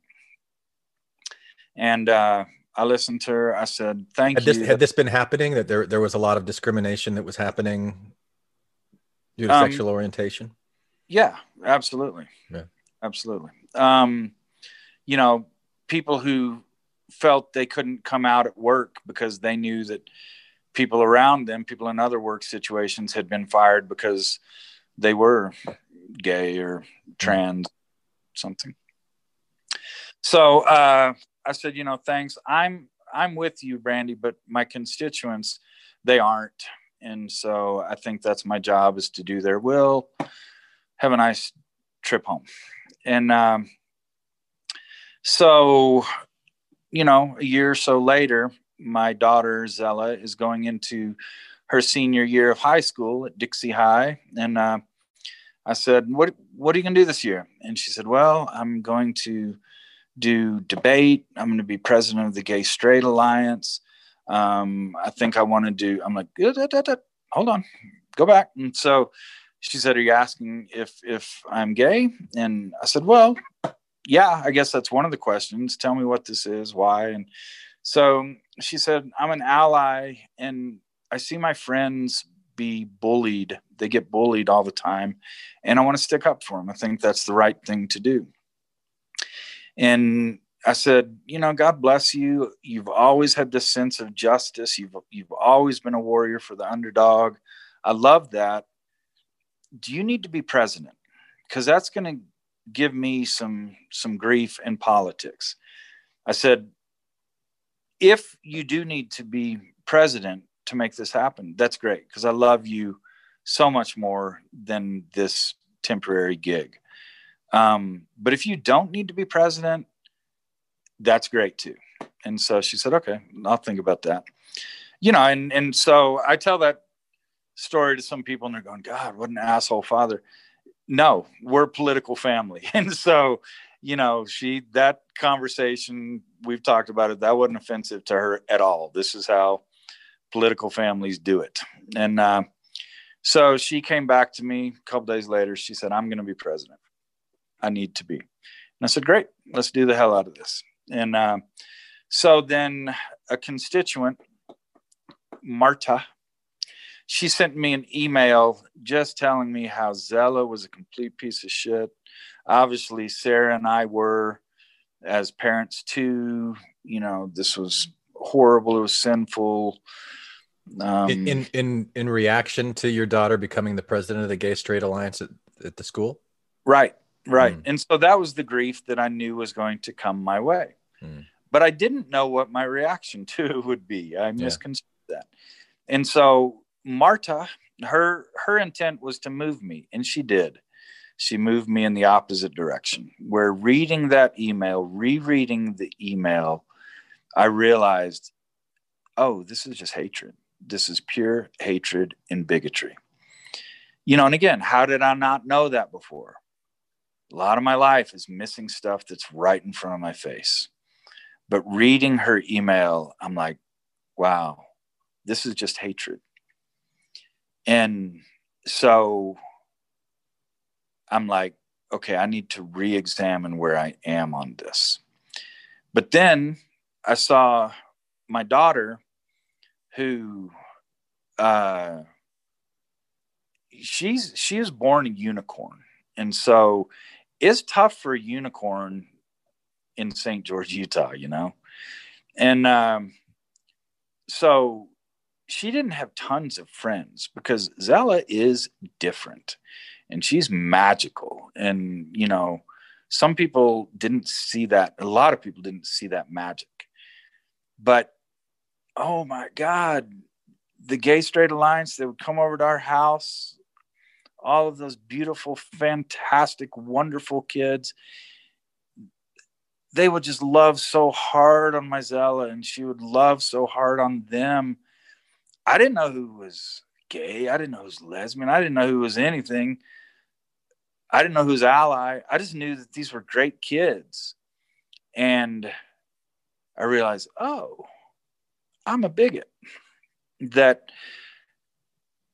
if I knew someone was gay, even if, I never in my life did I try to make things more difficult on anyone because of sexual orientation, gender identity. But that's far from being a friend. That's far from being human. Mm. So even my friends who were gay, I'd be like, well, he's gay and he has great musical taste. He's really smart. But that was the first thing, it's like, wow, this person's gay. Well, that's bigotry, right? And seeing these kids with my daughter, no, all I saw was kids who love my daughter. I saw them as humans first. And so 2013, during the session, Brandy Balkan, Equality Utah, came to me kind of desperate. She said, today is the last day to file a bill. We thought we had a sponsor to run, and they wanted a Republican sponsor by this point. That was the way they figured they would pass it. I didn't even ask. Is that you were a Republican? Yeah. Okay. Are you still? So I just disaffiliated like 2 weeks ago. Okay. I can't take it anymore. I believe in a lot of the things Republicans talk about, but they don't believe them. So I don't want to be part of this.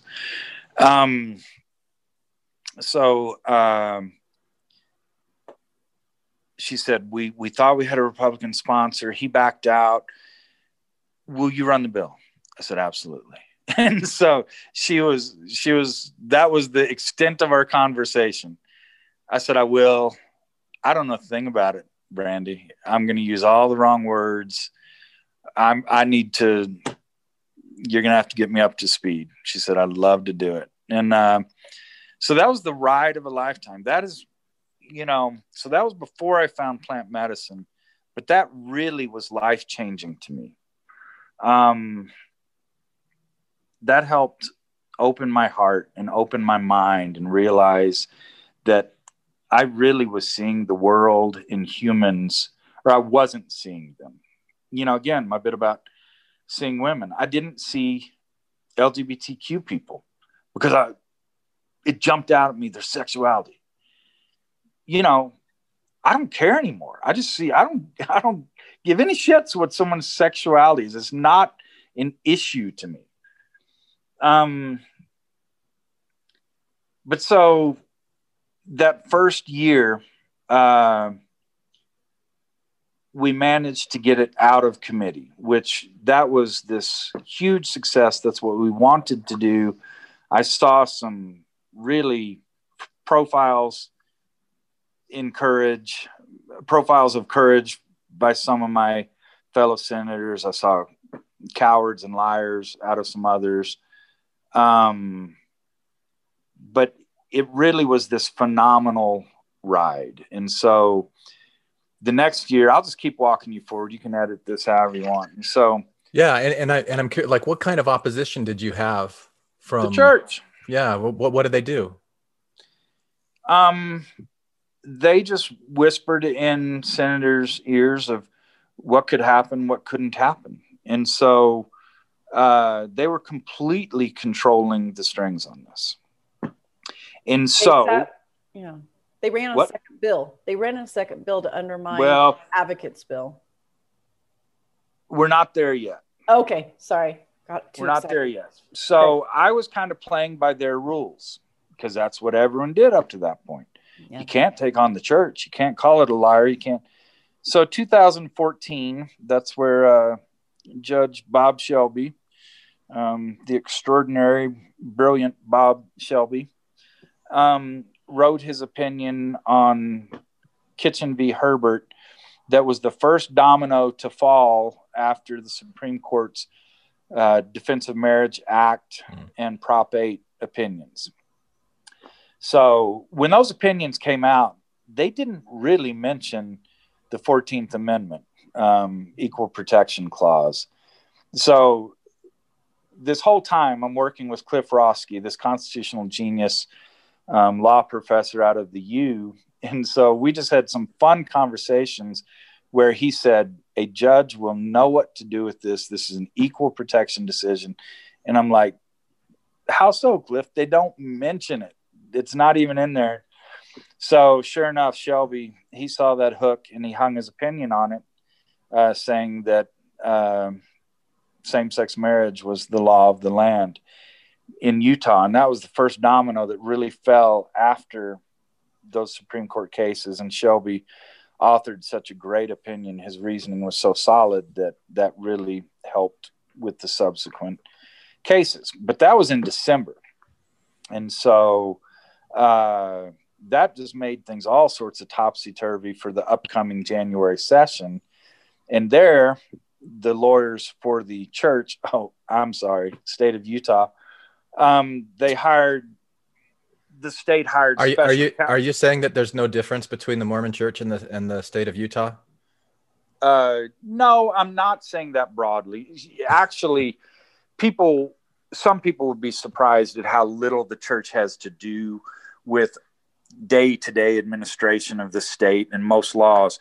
But brother, when it comes to cannabis, when it comes to alcohol, when it comes to marriage, it is 100% the church. Legislators will not act unless they know they're in compliance with the church. And so, the church was scared because they put so much firepower into fighting gay marriage. And they knew that, you heard all the narratives. This was the end of the world if we had gay marriage. Yeah. And so the attorney for the special counsel that the state / church hired came in and said, look, we don't want any show of animus by things that are said. So any gay bill, you shouldn't run it. So I'm like, what the hell's a gay bill? I mean, what are you talking about? And so this was enclosed. I just have to stop you for a minute because so that you know how my mind works, Steve. You say, what is a gay bill? I go straight to those like Saturday morning Schoolhouse Rock. And I want to create a little parody of I'm just a gay bill. I'm only a gay bill. I'm only a gay bill. The wheels are turning now. I don't know if I'm going to do anything with it, but I love it. Looking magical on Capitol Hill. Oh my. But so, they weren't going to give my bill a hearing that year. And so, I knew there was no way around that. So what I did one Friday is I held a press conference right in front of the closed Senate doors, the main doors. And so I said, this is not how American democracy works.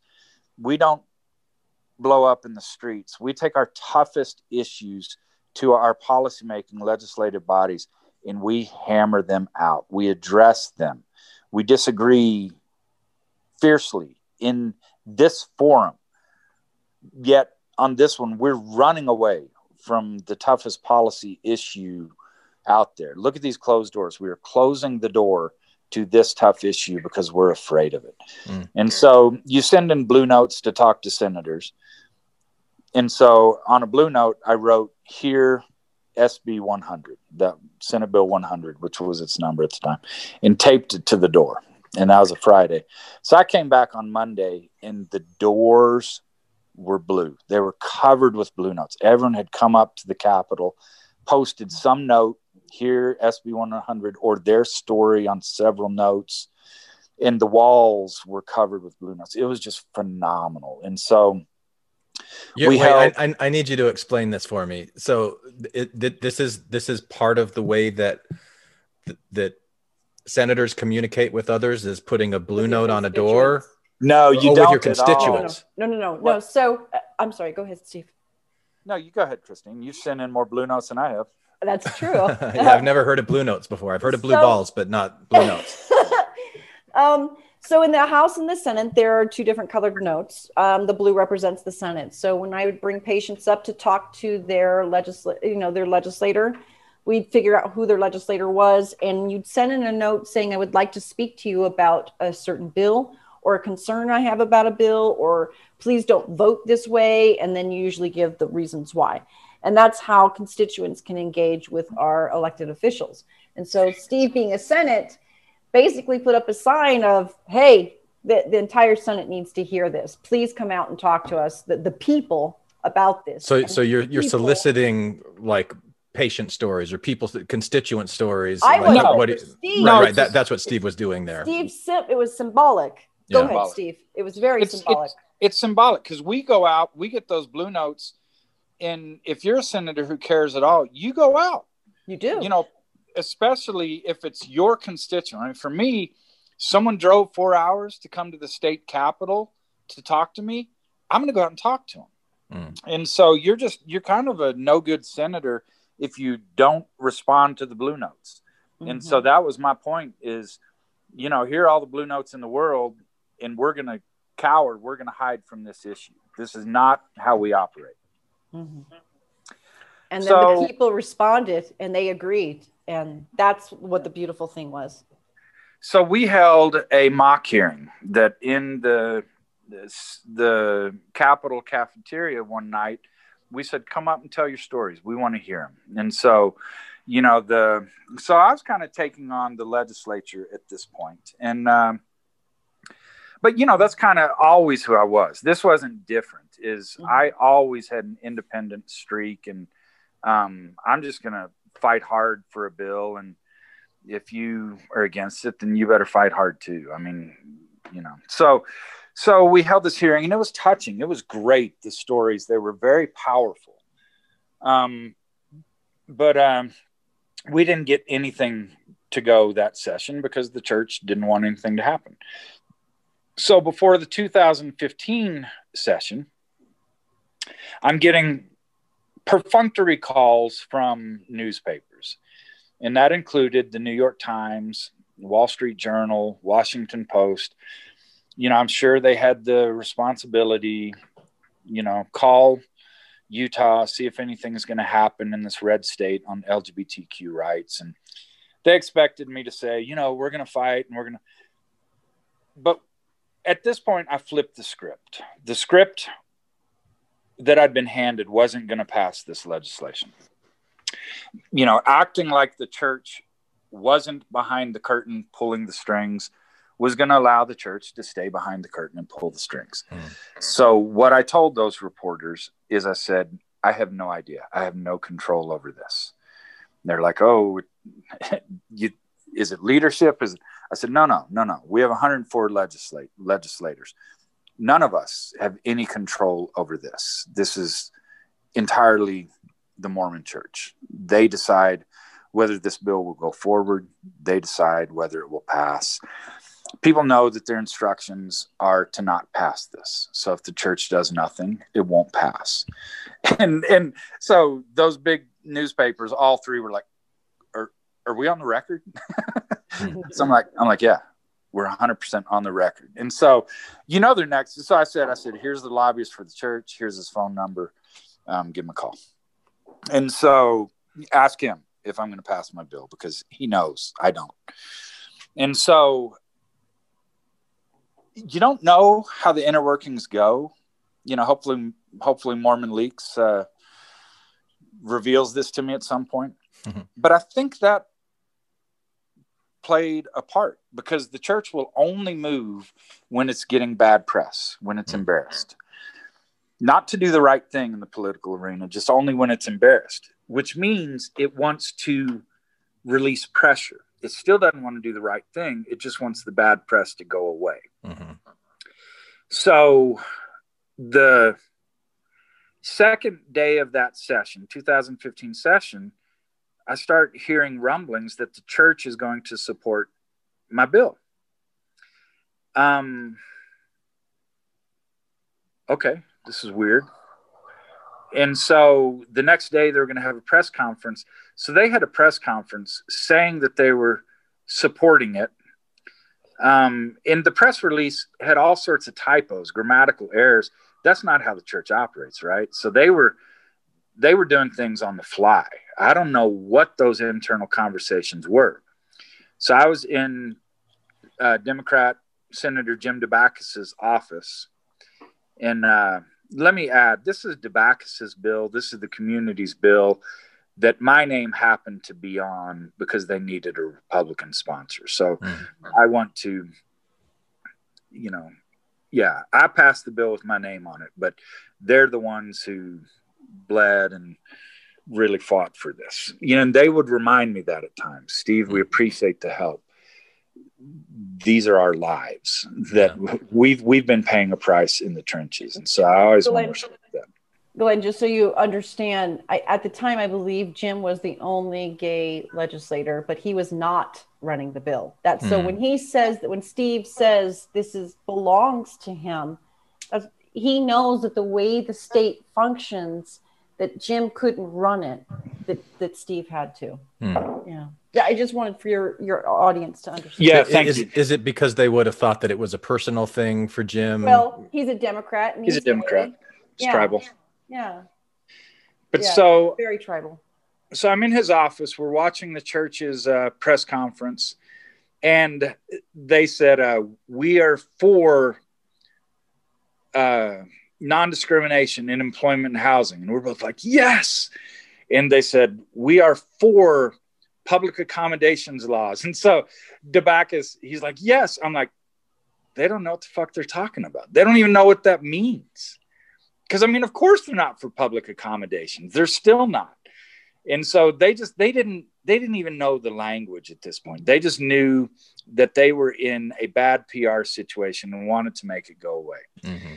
And so this gets us to the part of the story where Christine is talking bad about incrementalism.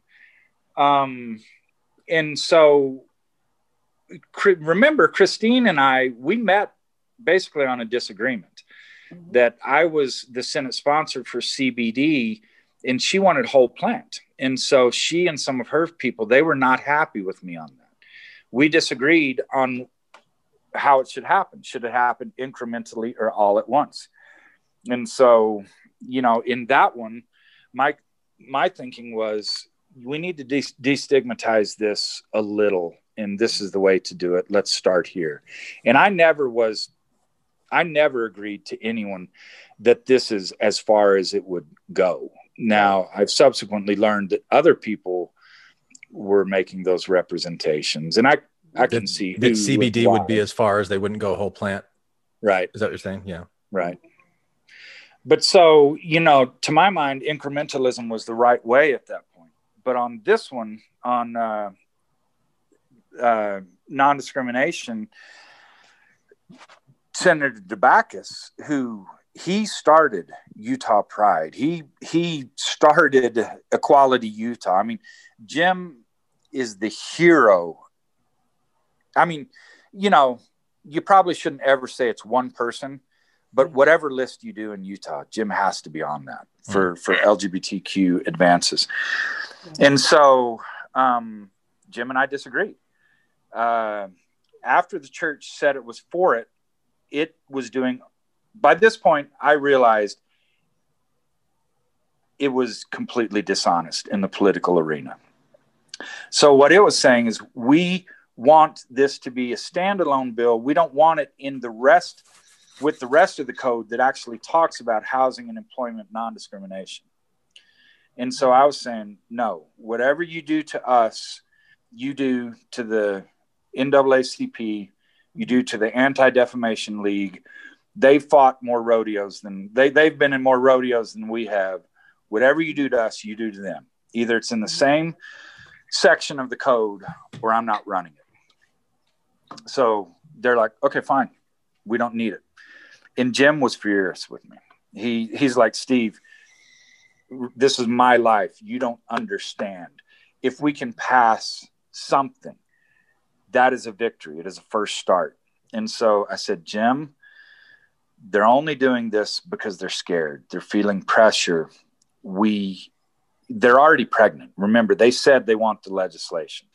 If the legislation doesn't pass, then they failed to get something they said they want in the state of Utah. We have pressure on them. I'm not going to run it unless we have a real bill that's in with this other section, because things happen so fast legislatively that if this were a standalone piece of the code, there would be some language thrown in at the end that it just upsets everything. It would have been a hollow promise that would have vented steam pressure that they were feeling, and it wouldn't have actually provided protection for the LGBTQ community. So remember, a lot of politics, you have serious, passionate disagreements with people you're working with. And so the church was fine with that. They said, okay, we're not going to, fine. We won't, Steve's unreasonable. We won't pass the bill this year. And so I said, okay, but you have to understand, I'm fine with that too, because I'll continue to beat you up in the press. I'm not going to stop. I will continue to lay blame at your feet. And now you've given me even more evidence to do it. So I think the way this really works out is I'm fine with it and you're not, but you decide what you want to do. And so days were dragging on, weeks were dragging on. We're a 45-day session. And so we hit the point where we're not going to pass the bill because there's just not enough time to work through something this complex. And so Jim is increasingly frustrated with me. And so there was this one weekend that it was clear if we didn't have pretty much agreed upon language by Monday, the bill wasn't going to go forward. So we had the church called. We had a meeting at church headquarters that Sunday night. It was DeBacchus, Troy Williams, who is the great leader of Equality Utah by this point, Cliff Roski, me, and then a couple folks from the church, and their one idiot lawyer. And so it was, I call this meeting the Boy Scout Holocaust, because the conversation got to the point where they said, okay, we need the Boy Scouts of America carved out of this, you know? So I said, why do the Boy Scouts need the ability to discriminate based on sexual orientation, based on gender identity, sexual orientation? And so he said, well, you know, they just do. And so we were saying, look, there's a very specific case on the Boy Scouts. They don't need to worry about this. Well, we need them in or it can't go. And so I said, this is just ridiculous to put them in. So this idiot lawyer said, there is not another group in the history of the world that has been discriminated against like the Boy Scouts of America. So I said, you know, Jews come to mind. And so then he said, oh, you're going to go Hitler on this one. I'm like, well, no, wait. You said, then I think I'm going to go. And so you know, we stayed for hours longer, but we left the building. So I'm standing on, can I just ask for a point of clarification? Yeah. So this Boy Scout issue, because this is before the church separated themselves right from the Boy Scouts. And so is what they were trying to do was allow legal discrimination within their own BSA chapters that were part of their wards, that if you know, they wanted to discriminate against somebody for their sexuality, they could. Yeah, I mean, trying to protect that. You know, remember, morally straight is one of the tenets of Boy Scouts, and that was put in. It's you know, anti-gay thing, and you can't have gay boys in the Boy Scouts. Well, I guess if you're defining morals as sexual morals and straight as gender, then I think that's why it went in. That was how the Boy Scouts were defining it in the church. Yeah. So, I remember. I know some pretty morally straight gay guys. Is all I'm saying. Yeah, I mean, absolutely, absolutely. But the church was defining it by being gay. You obviously were not morally straight. Yeah. But so late night, I'm just standing out on South Temple by our cars with Senator DeBacchus out across the street from church headquarters. And I said, we're done, Jimmy. I said, we're not going to get it done this session. I don't know how we can. And, remember, just like Christine and I disagreed, but we didn't blow up our relationship. We're just like, okay, let's find a place we can work together. DeBacchus and I, we were at odds over whether we should go forward with, a bill that wasn't so robust, whether we should take an incremental step or just solve the problem of housing and employment discrimination. And, but of course we kept our relationship. We have a deep love for each other, and, we weren't going to blow up over that. And so, I said, I'm not going to run it being just something to release steam. And by this point he realized after this conversation, he realized, that's all they want to do is just release pressure on themselves. They don't want to pass through protections. And so he said, okay. And, so went home, and then the next morning, like 6 a.m., my phone's ringing, and it's DeBacchus. And he said, get up to the Capitol. We've had some movement. And, so sat down with that same lawyer who obviously had been muzzled a bit, and sat down with Marty's predecessor, and they clearly had their marching orders to pass a bill, to be reasonable. And so we had conversations, and we showed them, look, if you truly want to protect, this is how you do it. And this is a responsible way to do it. Mm-hmm. And so DeBacchus, I'm like, what happened? And so, I think I was right to say we want the whole thing. Yeah. But again, this is DeBacchus's bill, because if I'd been left to that, it wouldn't have passed. He worked some magic. He wouldn't tell me what his magic was. But he told me a few years later that he called Elder L. Tom Perry, and he said, you and I have always got along. I believe you when you say you want to pass a bill. Here's the situation. And so Elder Perry, I think, sent the orders. Okay, we're going to be reasonable on this. So we passed the bill. And can I ask a question? Because I remember, Christine, when we were talking about your experience, at one point you had been told, don't compromise with the church. Don't negotiate with the church. Was that Steve that told you that? And was it this experience that kind of came, or that was something completely different? That was Mark Madsen, Senator Mark Madsen. So Mark was in the Senate at the same time Steve was, and he was running the cannabis bills. I was working with him on the Hill. And when I sat down with the church in 2018, this is the year of the initiative, they wanted to kill the initiative. This was in June. I had told them we already qualified. Everybody gets a chance to vote on it now. That's not the stage of the game that we're at. And they wanted, they spelled out exactly, they sent me an email and spelled out exactly what they were going to do. My only person that I had dealt with the church in that moment that I had known was Mark. But Mark's in Peru. So we sent a copy of the email to him and said, what do we do? And he sent me back like 5-6 inches of email text in bold caps. Yeah. Don't compromise with the church. Yeah. You're in a position of strength. This is basic art of war. I mean, and at that point, he was my mentor. He was the legislator I had been trying to work with for several years, trying to get cannabis passed through the means we're taught, the little bill on the Hill. He was my person. And so when my person who knows these people is telling you don't compromise, by God, that just reinforced everything in my being that was telling me not to compromise. Yeah.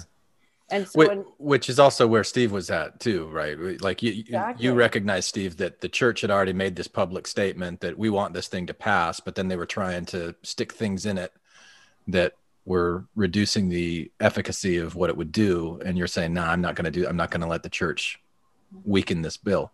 Is that right? So, am I understand that right? So Christine, why don't you carry that story forward?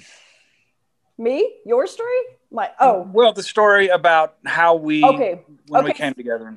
So Mark tells me don't do that, and then months go by, and it's at the end of the summer, and Steve, I think, is approached by people who were my allies, asked or told, hey, the church just came out. They held this press conference in August, and they wanted to be in talks with the church and compromise. And Steve told them, no, don't do that. I was never told that that's what was going on behind the scenes. My allies were doing this without my knowledge. When I went in and sat with the church months before, I told my allies exactly what was going on. They begged me not to compromise with the church. I didn't compromise the church. The whole point of me being there was getting their buy-in and respecting them as players in our state. I'm not here to kiss the ring. I was coming at them as an equal. And that's the problem, is they never viewed me as an equal, because I wasn't a member, because I was a female, whatever their reasoning was, they knew more than I. And the situation went really south. Marty never returned my texts. He just went completely cold on me. So I didn't know what to think until right after my Radio West interview. I am asked by Connor to please meet with him the next day, or have our little team come and meet.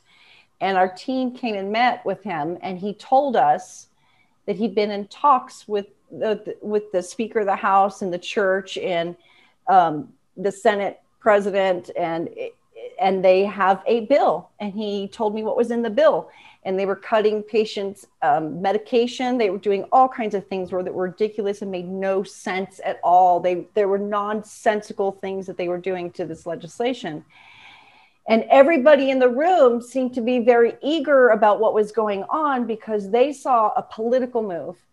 As a patient, I saw access being denied. I saw restriction. I saw cost. I saw everything horrible about cannabis industry being played out in front of me.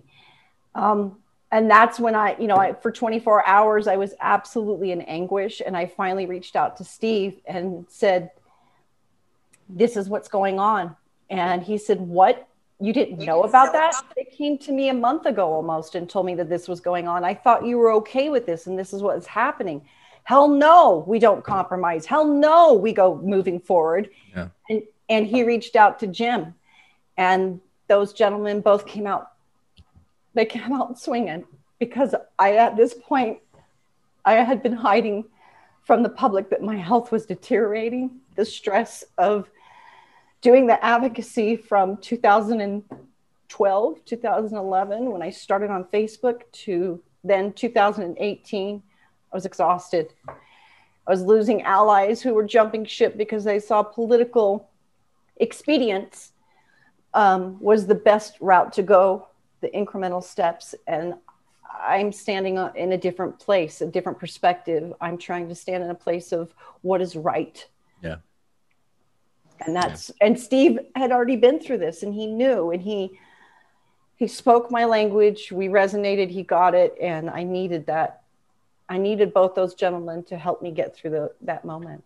So it helps when you know who you're dealing with. And, having dealt with the church on the non-discrimination legislation, and then the next year, hate crimes legislation, mm-hmm. I knew it very well in the political arena, and I knew that it was the most dishonest player on Capitol Hill. And by this point, I'm going to say that it was even incapable of telling the truth, because it so devalued the truth. And so when these two fellows said, we're going to sit down with the church, they want to compromise, I knew that was a lie, that it didn't want to compromise. It wanted to release steam. Mm-hmm. And so I told them, I said, you guys, if you go in and agree that the table should be round, they're going to hold up a piece of paper and say, we've reached a compromise. You don't need to vote for this initiative. And because it was clear the proposition was going to sail through at this point, no matter what. Mm-hmm. And so they're like, oh no, the church can kill it. I'm like, there's no way the church is going to kill it unless we go in and help them swing the axe. And that's all they want you to do. Now, I thought those two guys were just being naive and foolish, but, you know, they both got rich off this since then. So who knows, maybe they're geniuses. But so I told Christine, I said, I'm happy to help, but you know, if you're going to go and sit down with the church as part of these compromise discussions, then there's nothing I can do for you, because I think you've already lost at that point. So if that's your call, great, but I don't have anything to offer at that point. And so, you know, we did speak the same language on that, and thank heavens, you know, she didn't sit down with them, because I don't think she would have been effective at that point. And a lot of her great work was carrying Prop 2 barely over the finish line, because it really was the church's best tool to say, because Utah, we love compromise. We hate division and anger. So we've all agreed, both sides have agreed, there's a better way than the proposition. You don't need to vote for the proposition. And so had Christine been in those negotiations, she just looked like she didn't get her way and was just sour grapes. But having always been outside of that and not being a puppet or a shill, she was able to carry it across the finish line, but then also has done a lot of very significant work after the fact of pointing out, these are the problems. These are the things that will prevent it from working. And she's done a lot of great work to improve it since it got hijacked by the legislature, and she will continue to do great work. Yeah. Well, did I hijack your story? Sorry, about, no. when I asked that question, you were talking about you and Jim. You'd come in on the Monday. Jim made the call to L. Tom Perry. The church was saying, yeah, we're going to move forward with the bill being passed. Is there more to wrapping up that? I mean, of course there are more details, but no, that was it. You know, okay. It's exactly like I had told the New York Times, Washington Post, and Wall Street Journal. If the church wants this legislation, it will pass. And so I didn't pass a bill. The church passed the bill. What I did is I made sure that it was a good bill. And so we had a lot of wrangling, and thank God we had the NAACP and Anti-Defamation League at that point watching the bill with us, providing great input. And the church at that point, it had to do the responsible, honest thing and pass meaningful legislation. Yeah. And it was a huge victory. The church did not, you know, they didn't want this to happen. No matter what narrative they spin, they were dragged to this point, kicking and screaming. Then we all held up the bill and celebrated. Look what we have done. Yeah. You know, part of that we was forced to do it. But they did try to undermine it with a second bill, didn't they? That's where we got the religious freedom. Or am I confusing? Oh my God. Yeah. Unbelievable. So the bill that we passed was 296. Yep. And so the whole time, Jim and I, even after, you know, we agreed we're going to pass the bill, we're like, we kind of feel like there's another script out there that we don't have. Is there another bill out there? Is anything going on? And so, you know, the guy who's now Senate President, Senator Stuart Adams, he's like, no, there's no bill. And he actually was, to my knowledge, there's only one bill in the history of Utah that has two actual sponsors. And that was 296, because I needed an adult chaperone on that bill. So you have bills with sponsors and co-sponsors, but this is the only one I'm aware of where you have two actual sponsors. So here's my partner. Here's my buddy on 296. I'm like, hey, buddy, feels like there's something else out there. No, nothing. No. And then when the language hits on 297, so this is how numbers work. 296, the bill right after, it's 297. So obviously, you know, they were done in conjunction. Here's a bill saying that clerks, if they have religious objections, county clerks, they don't have to marry gay people. We're like, what the fuck? What have we been talking about all this whole time? How does this not relate to what we've done? So at that point, you know, Jim and I were like, okay, to hell with you. We're not passing you guys are so dishonest. So dishonest. You can't even answer an honest question if another bill's out there. You don't incorporate us. And by this point, we look stupid to the Human Rights Campaign, to all of the national gay rights organizations. They're like, you guys are so stupid for thinking you could trust the Mormon Church. What happened with 297? Well, so at this point, we're like, well, the part of the story where I am, Jim and I, we pulled the plug at Quality Utah. We're like, we don't want any of it. We don't trust you. You made us look stupid to all the national organizations, to the community. To hell with you. And so then they're like, oh, no. Well, we meant to talk with you. Let's talk now. So we actually made 297 a pretty good bill, and we passed them both. 297, where that ended up is if someone has sincerely held religious beliefs that won't allow them to do it, they need to make sure someone in the office will perform the wedding. Oh, okay. So they can kind of exclude themselves. I don't know if there's a word for that. But it wasn't that way. Exonerate themselves, but somebody else could come in and do it. So it's not preventing the people from getting married. Right. Yeah, what Christine's saying at first. Yeah. It wasn't. Yeah. It wasn't. Government wasn't going to help you with your marriage. Yeah. That's when we had that other clerk, and I don't know, somewhere down south, who was, refusing to marry. That was the same year. I don't know if you guys remember that national story. Yeah, in Kentucky. That was Kentucky. That was Kentucky. Tara something. Yep.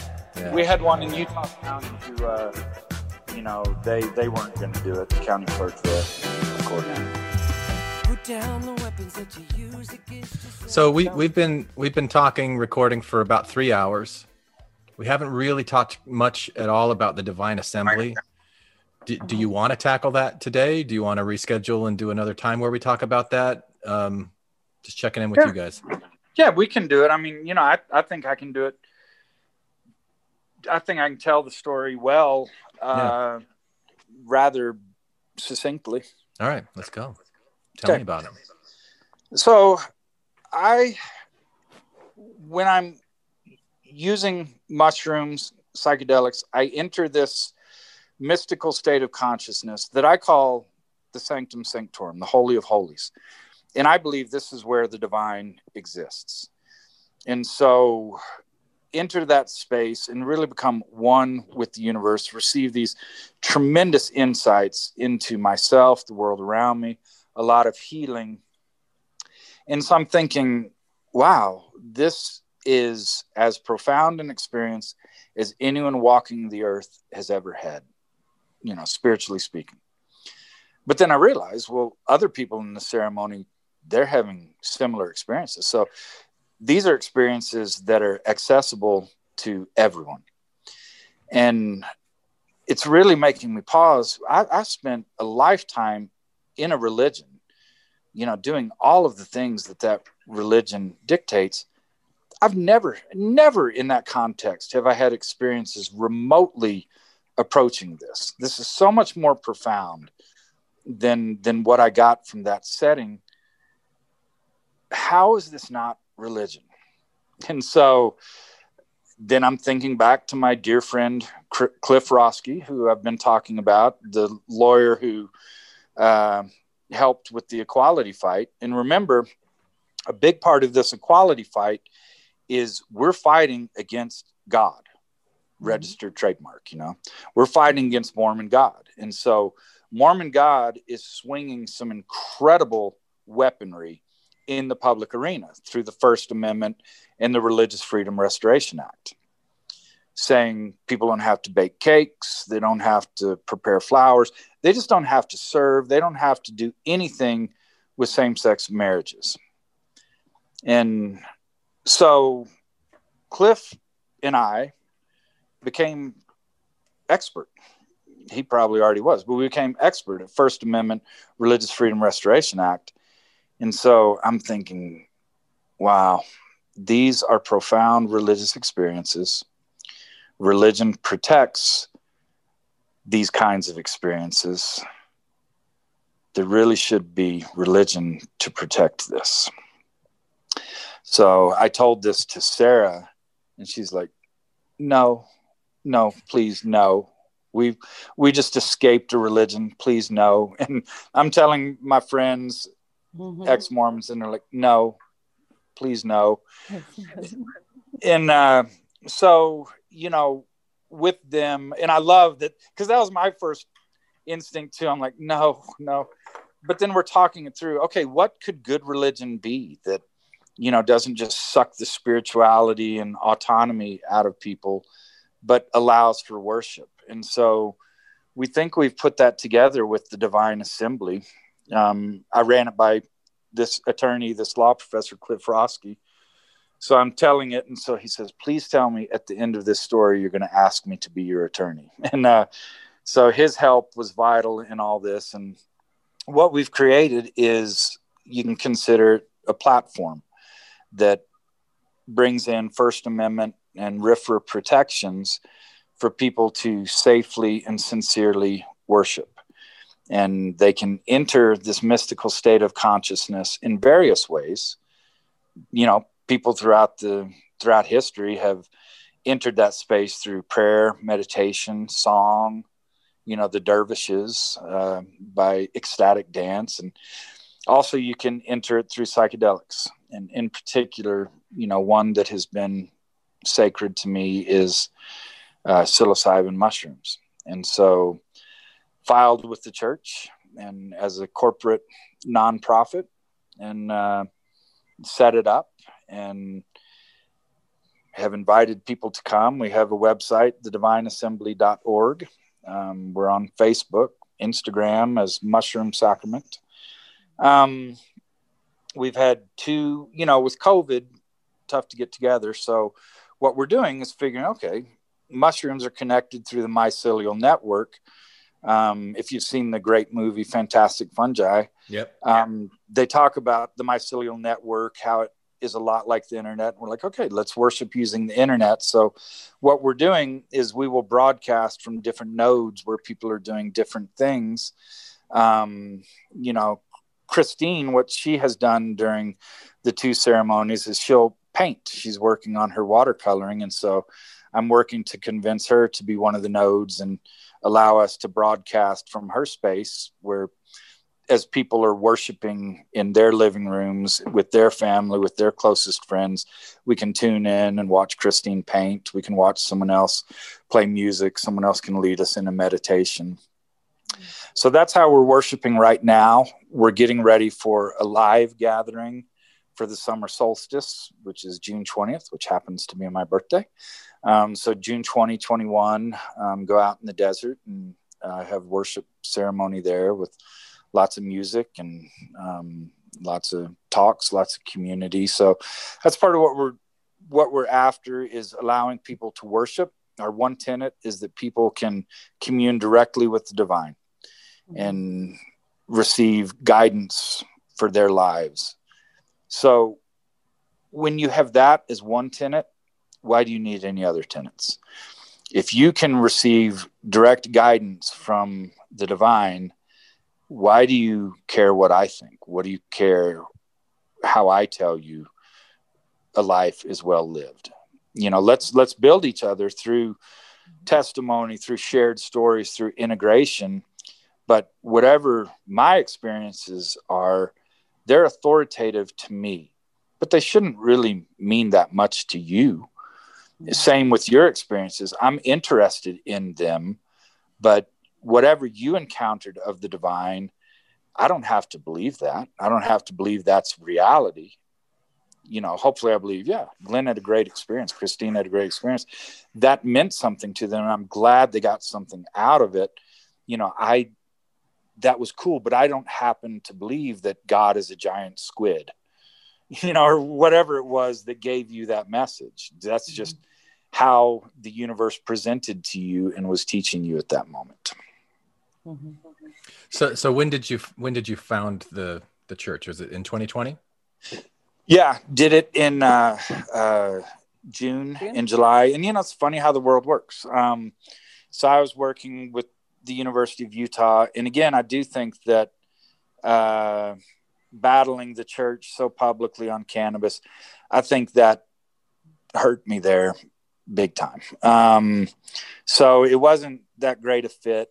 And plus, I was doing global stuff for the institution. It's not global compared to, I'm going to say, since you're in Arizona, Arizona State University is one of the great American universities now. It's unbelievable what it's doing, including on the global front. It gets what global is.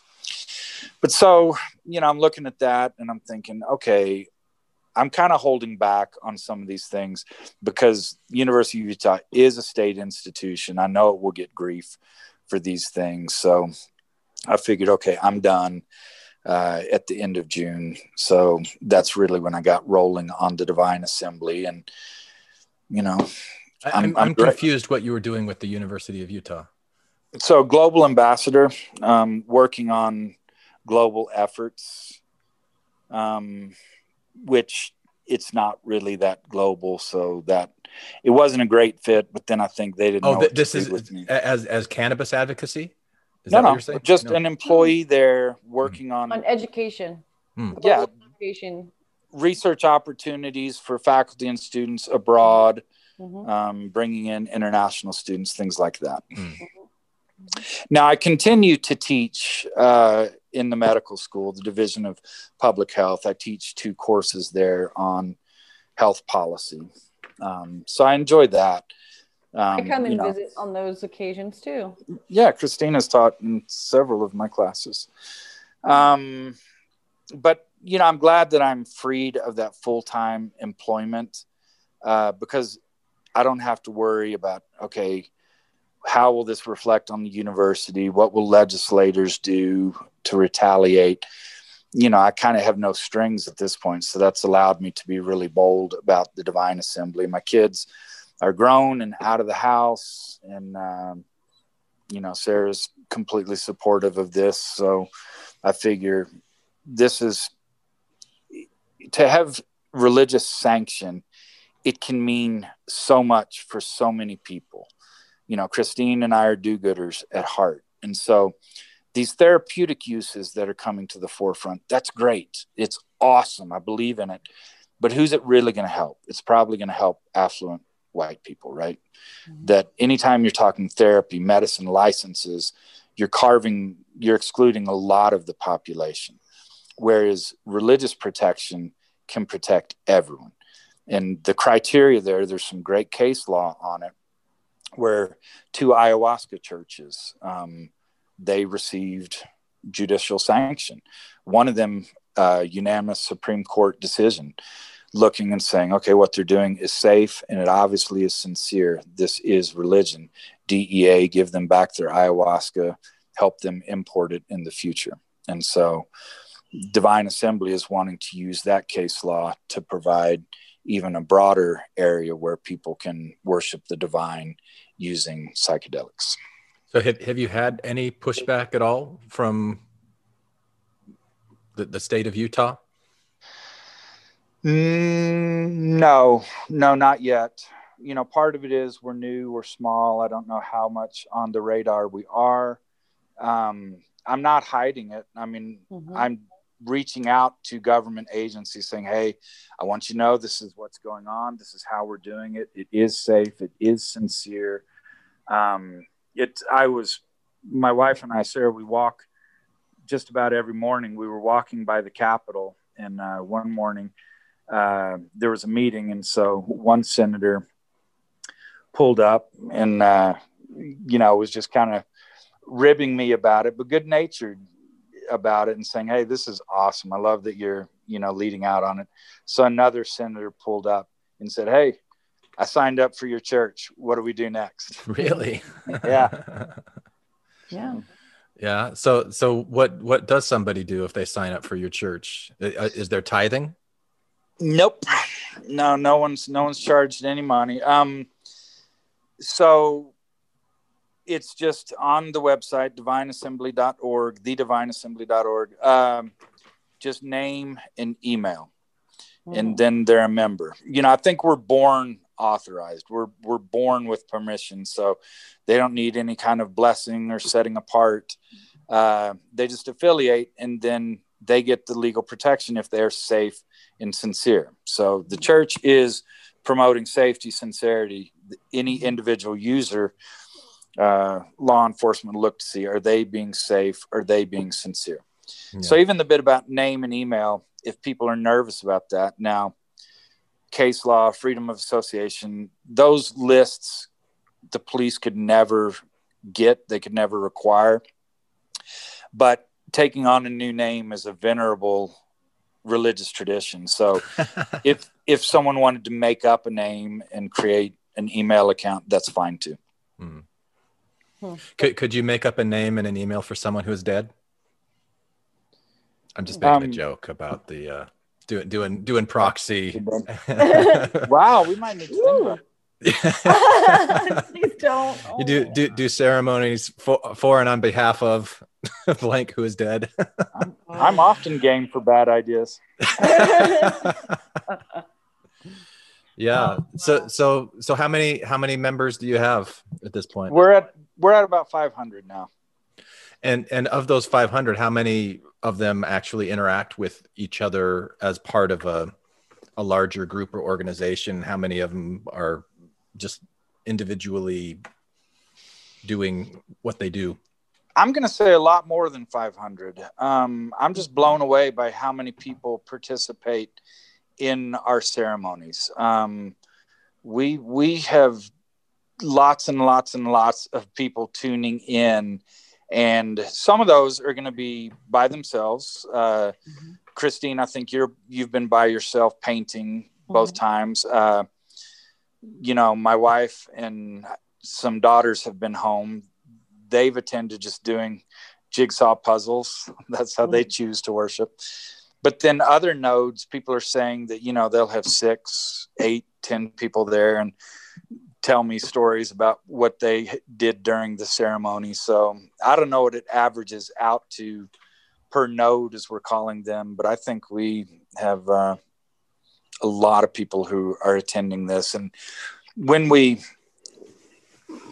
get further developed, when we meet in person, I think our numbers are, not that it matters, but I think they're going to go up significantly. Agreed. So how do you justify that this is a religion? I mean, great question. What is religion, right? It's something that someone sincerely believes. And so the funny thing is, legally, it's the spiritual giants at the Internal Revenue Service and the Drug Enforcement Agency that have a big say in determining whether something is a religion. And so they look to see, do you have a place where you meet? Do you have doctrine? Do you train clergy? Do you proselytize? All of those things. Courts, what they're really looking at is, what is someone doing? Is this changing someone's life? And so the best I can, the most straightforward answer I can give you is tell you what these 2 ayahuasca courts were looking at. And again, one being the United States Supreme Court, the other is an Oregon United States District Court. They look to see what the behavior of the individuals is. And in both cases, they found people, these were both Brazilian sects that they had adopted. They looked to see what were the people doing before they joined, what are they doing after they joined. And now remember, if you don't want to bake a cake for someone and say it's your sincerely held religious belief, they're just going to take your word for it. But if you want to use a Schedule I controlled substance, they're going to do a cavity search. So they look to see what other substances are the people using, how often do they worship, what is their worship like. In one of the cases, someone even learned Portuguese to better participate and learn the songs in Portuguese. So what they saw is people whose lives were governed around this. So you can kind of see this, right? People join a religion and their behavior changes. It should, right? That's why we do this. So what I tell people is what I do is and this comes from my friend Giancarlo, my guide, as he was telling me that, some of my past beliefs no longer served me. Afterwards, when I'm telling him the experience, he's just so colorful and wonderful. He's just, imagine, he's not holding any paper, but he's flipping pages and he's just like going along like he's reading, and he's just disgusted with what he's reading, and he's ripping up the pages, wadding them up and throwing them away. So I said, what on earth are you doing? And he said, I'm just looking at the contract you've been living by. He said, someone else wrote it, and that contract is not yours. I'm going to invite you to really write up a new contract. And so that's what I would show a court. If they wanted to ask about my life, how it's different, then I would say, here are the things that I will do. Here are the things that I won't do. Here are the values that govern my life. This is my creed. This is my religious philosophy.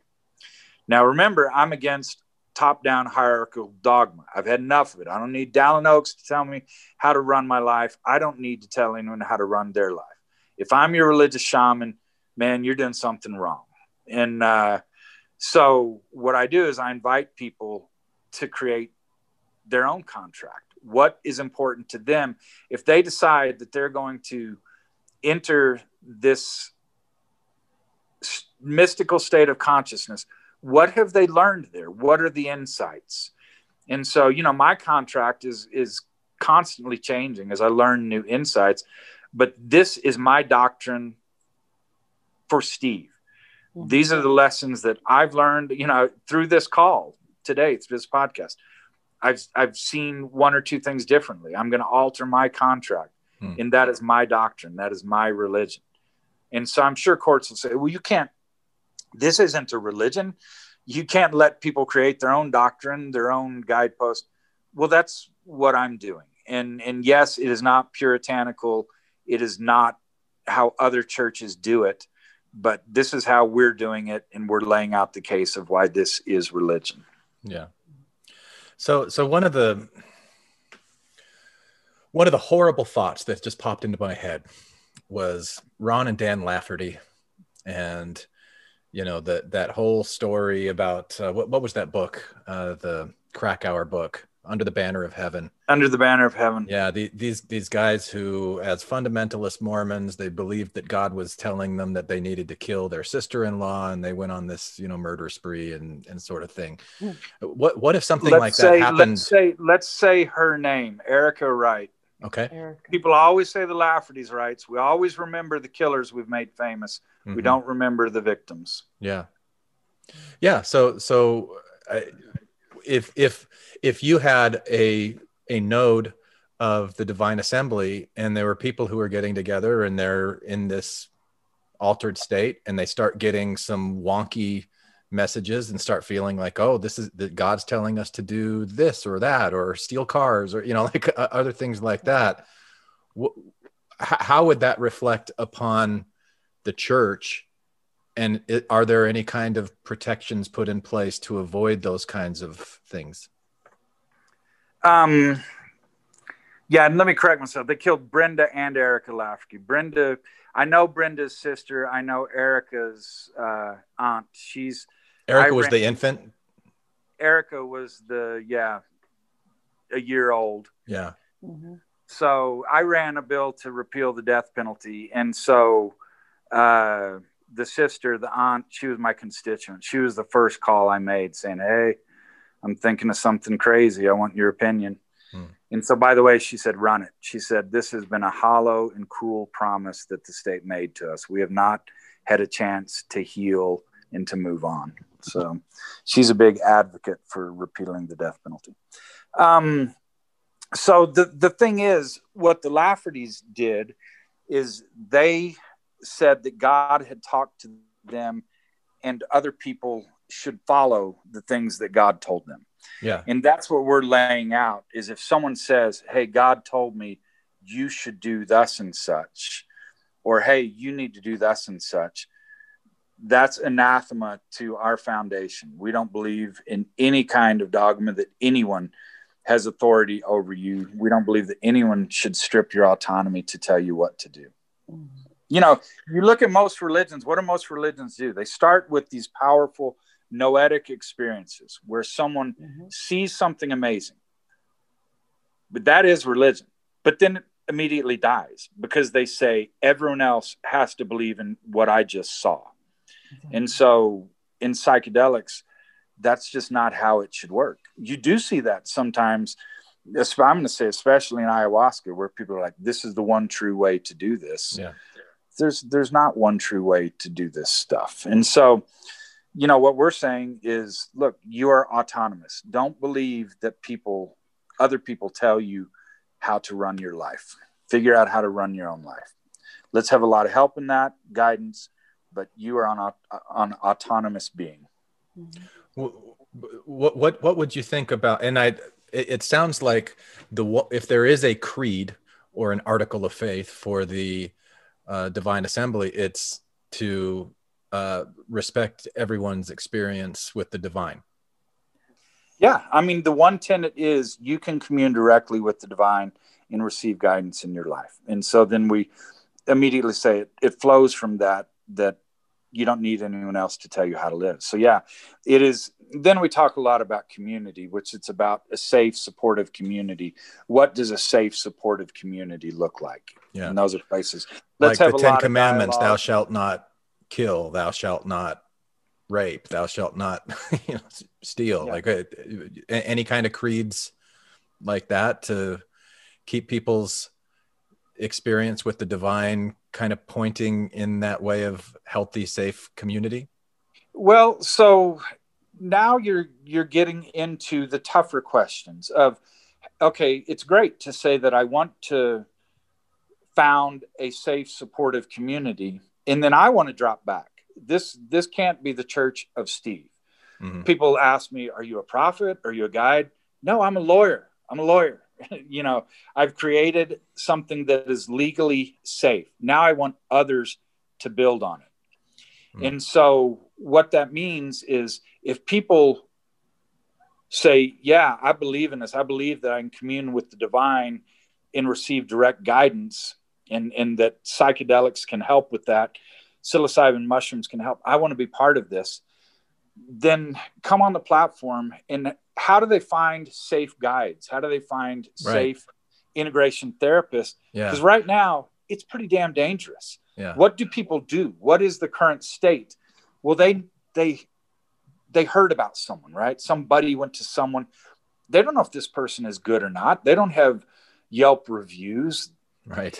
They just don't know. They go, which that's the situation. You go to your local Catholic church, you go to your local Mormon Boy Scout troop, or at least, you know, your Mormon quorum or whatever. These people aren't Yelp reviewed. You don't know if these people are pervs or not. And in the beauty of psychedelics is it gets us in this vulnerable state of consciousness where we're subject to suggestion. We're subject to a lot of things, which means we can be absolutely subject to predation. Yeah. It's a very dangerous, it's a wonderful spot. It's a potentially dangerous spot. Right. So how do we improve on that scenario where people just go to the one guide they heard of because someone said this person's good? And I've been with some bad guides. I know some bad guides who are out there. So part of this, I'm driven by the safe community. How do we improve it? I'm thinking one of the best things that's out there right now is the Yelp review, the Uber review. And so I would like to get to a point where if people want to do, if they're doing Reiki, they're guiding, they're doing integration services, if they say, hey, I would love to help people who are in this psychedelic space, well, okay, go ahead and on this platform, say that you're willing to do that. But safety means there's going to be reviews of what you do. And let's go ahead and rate them 1 to 5. And if they fall below a certain number, then, they fall off the platform. They can't say, I mean, everyone just sees we're not going to go to these people. That almost sounds like by common consent. Yes. To have an element of common consent in the Divine Assembly to vet who the people are that are the safe guides, who are not, and that sort of thing. Yes. Well, that's the beauty of the world we live in right now, is it's being massively disintermediated, that we're getting rid of the middleman. Mm-hmm. So think of since the three of us have Mormon background, my God, think of all the middlemen that stand between you and salvation, or you and the divine. Yeah. My God. I mean, you have all the general authorities, you have stake presidents, you have bishops, you have all sorts of people that they're the filter. by which you reach the divine. Now, they would argue, no, you can do it through prayer. You can't. Mm-hmm. Any response to prayer, any experience you have with the divine, it has to conform to what other people say. If it doesn't, then you're on the path to excommunication. Mm-hmm. You're on the path to apostasy, right? Mm-hmm. That's the weird person who gets up in fast and testimony meeting. That's when my eyes go up and everyone else, their eyes go down. If someone wants to tell you an experience they had with the divine that's off script. Yeah. Mm-hmm. They're going to be invited into the bishop's office to never say that again. Right. Yeah. Mm-hmm. So, yeah, I mean, I love that we live in an age where it is possible for us to be equals, and religion has not been disintermediated. The middleman exists in every religion I'm aware of. So wouldn't that be fun to create the world we want to live in, where we can worship directly with the divine and no one is over anyone else, yet there's a way that we can build safe community and keep each other safe and secure. Yeah. Mm-hmm. That sounds like something worth doing to me. Yeah. Agreed. It does. All right. Well, so we've been going for 3.5 hours, said a lot. Mm-hmm. How are you feeling, Steve? I'm good. Is there anything that you wanted to talk about that we didn't? We covered a lot. Mm-hmm. You know, I mean, here, I guess, is an appeal for anyone who, has listened to this. I do believe that I have built a legally sound platform where people can worship God or the divine as they wish. And that includes using Schedule 1 controlled substances if they're safe and sincere. That's basically the extent of what I can do. I'm a lawyer. I don't have many skills other than that. I want people to build on this platform. What do people have to offer? You know, that they come with a sincere, open heart. They believe they can provide some services for people in this space. Come, build on the platform. You know, you don't need my authorization. You don't need my permission. Just come, build something safe and sincere. You know, this is an opportunity for people constantly to be defining what this community is, how this religion interfaces with the world. Put down the weapons that you use against yourself. You don't need them anymore. Lay down the weapons that you use against the world. We don't need another war. Put down the weapons that you use against yourself. Hi, this is Hillary. Matthew, Ryan, Carol, Keith, Ashley, and I like to play bingo online while listening to Infants on Thrones. You can comment on this episode on the website, infantsonthrones.com. And if you really like what you hear, give the Quorum a 5-star rating and write a short review on iTunes. I did. Anyone for the closing prayer? My worst crime is an inside job. Dark thoughts taking over like an inside mob. I tune into the scene between the eyes and take a breath. Thank you for listening to Infants on Thrones. I sit still and watch the thoughts float past me. Never mind the future, never mind what the past be. I like to jump and let the universe catch me. 3-4, watch the beauty blow past me. I keep my pockets light, destination in sight. Keep my actions elevated to compassionate heights. I'm walking past the fight, laying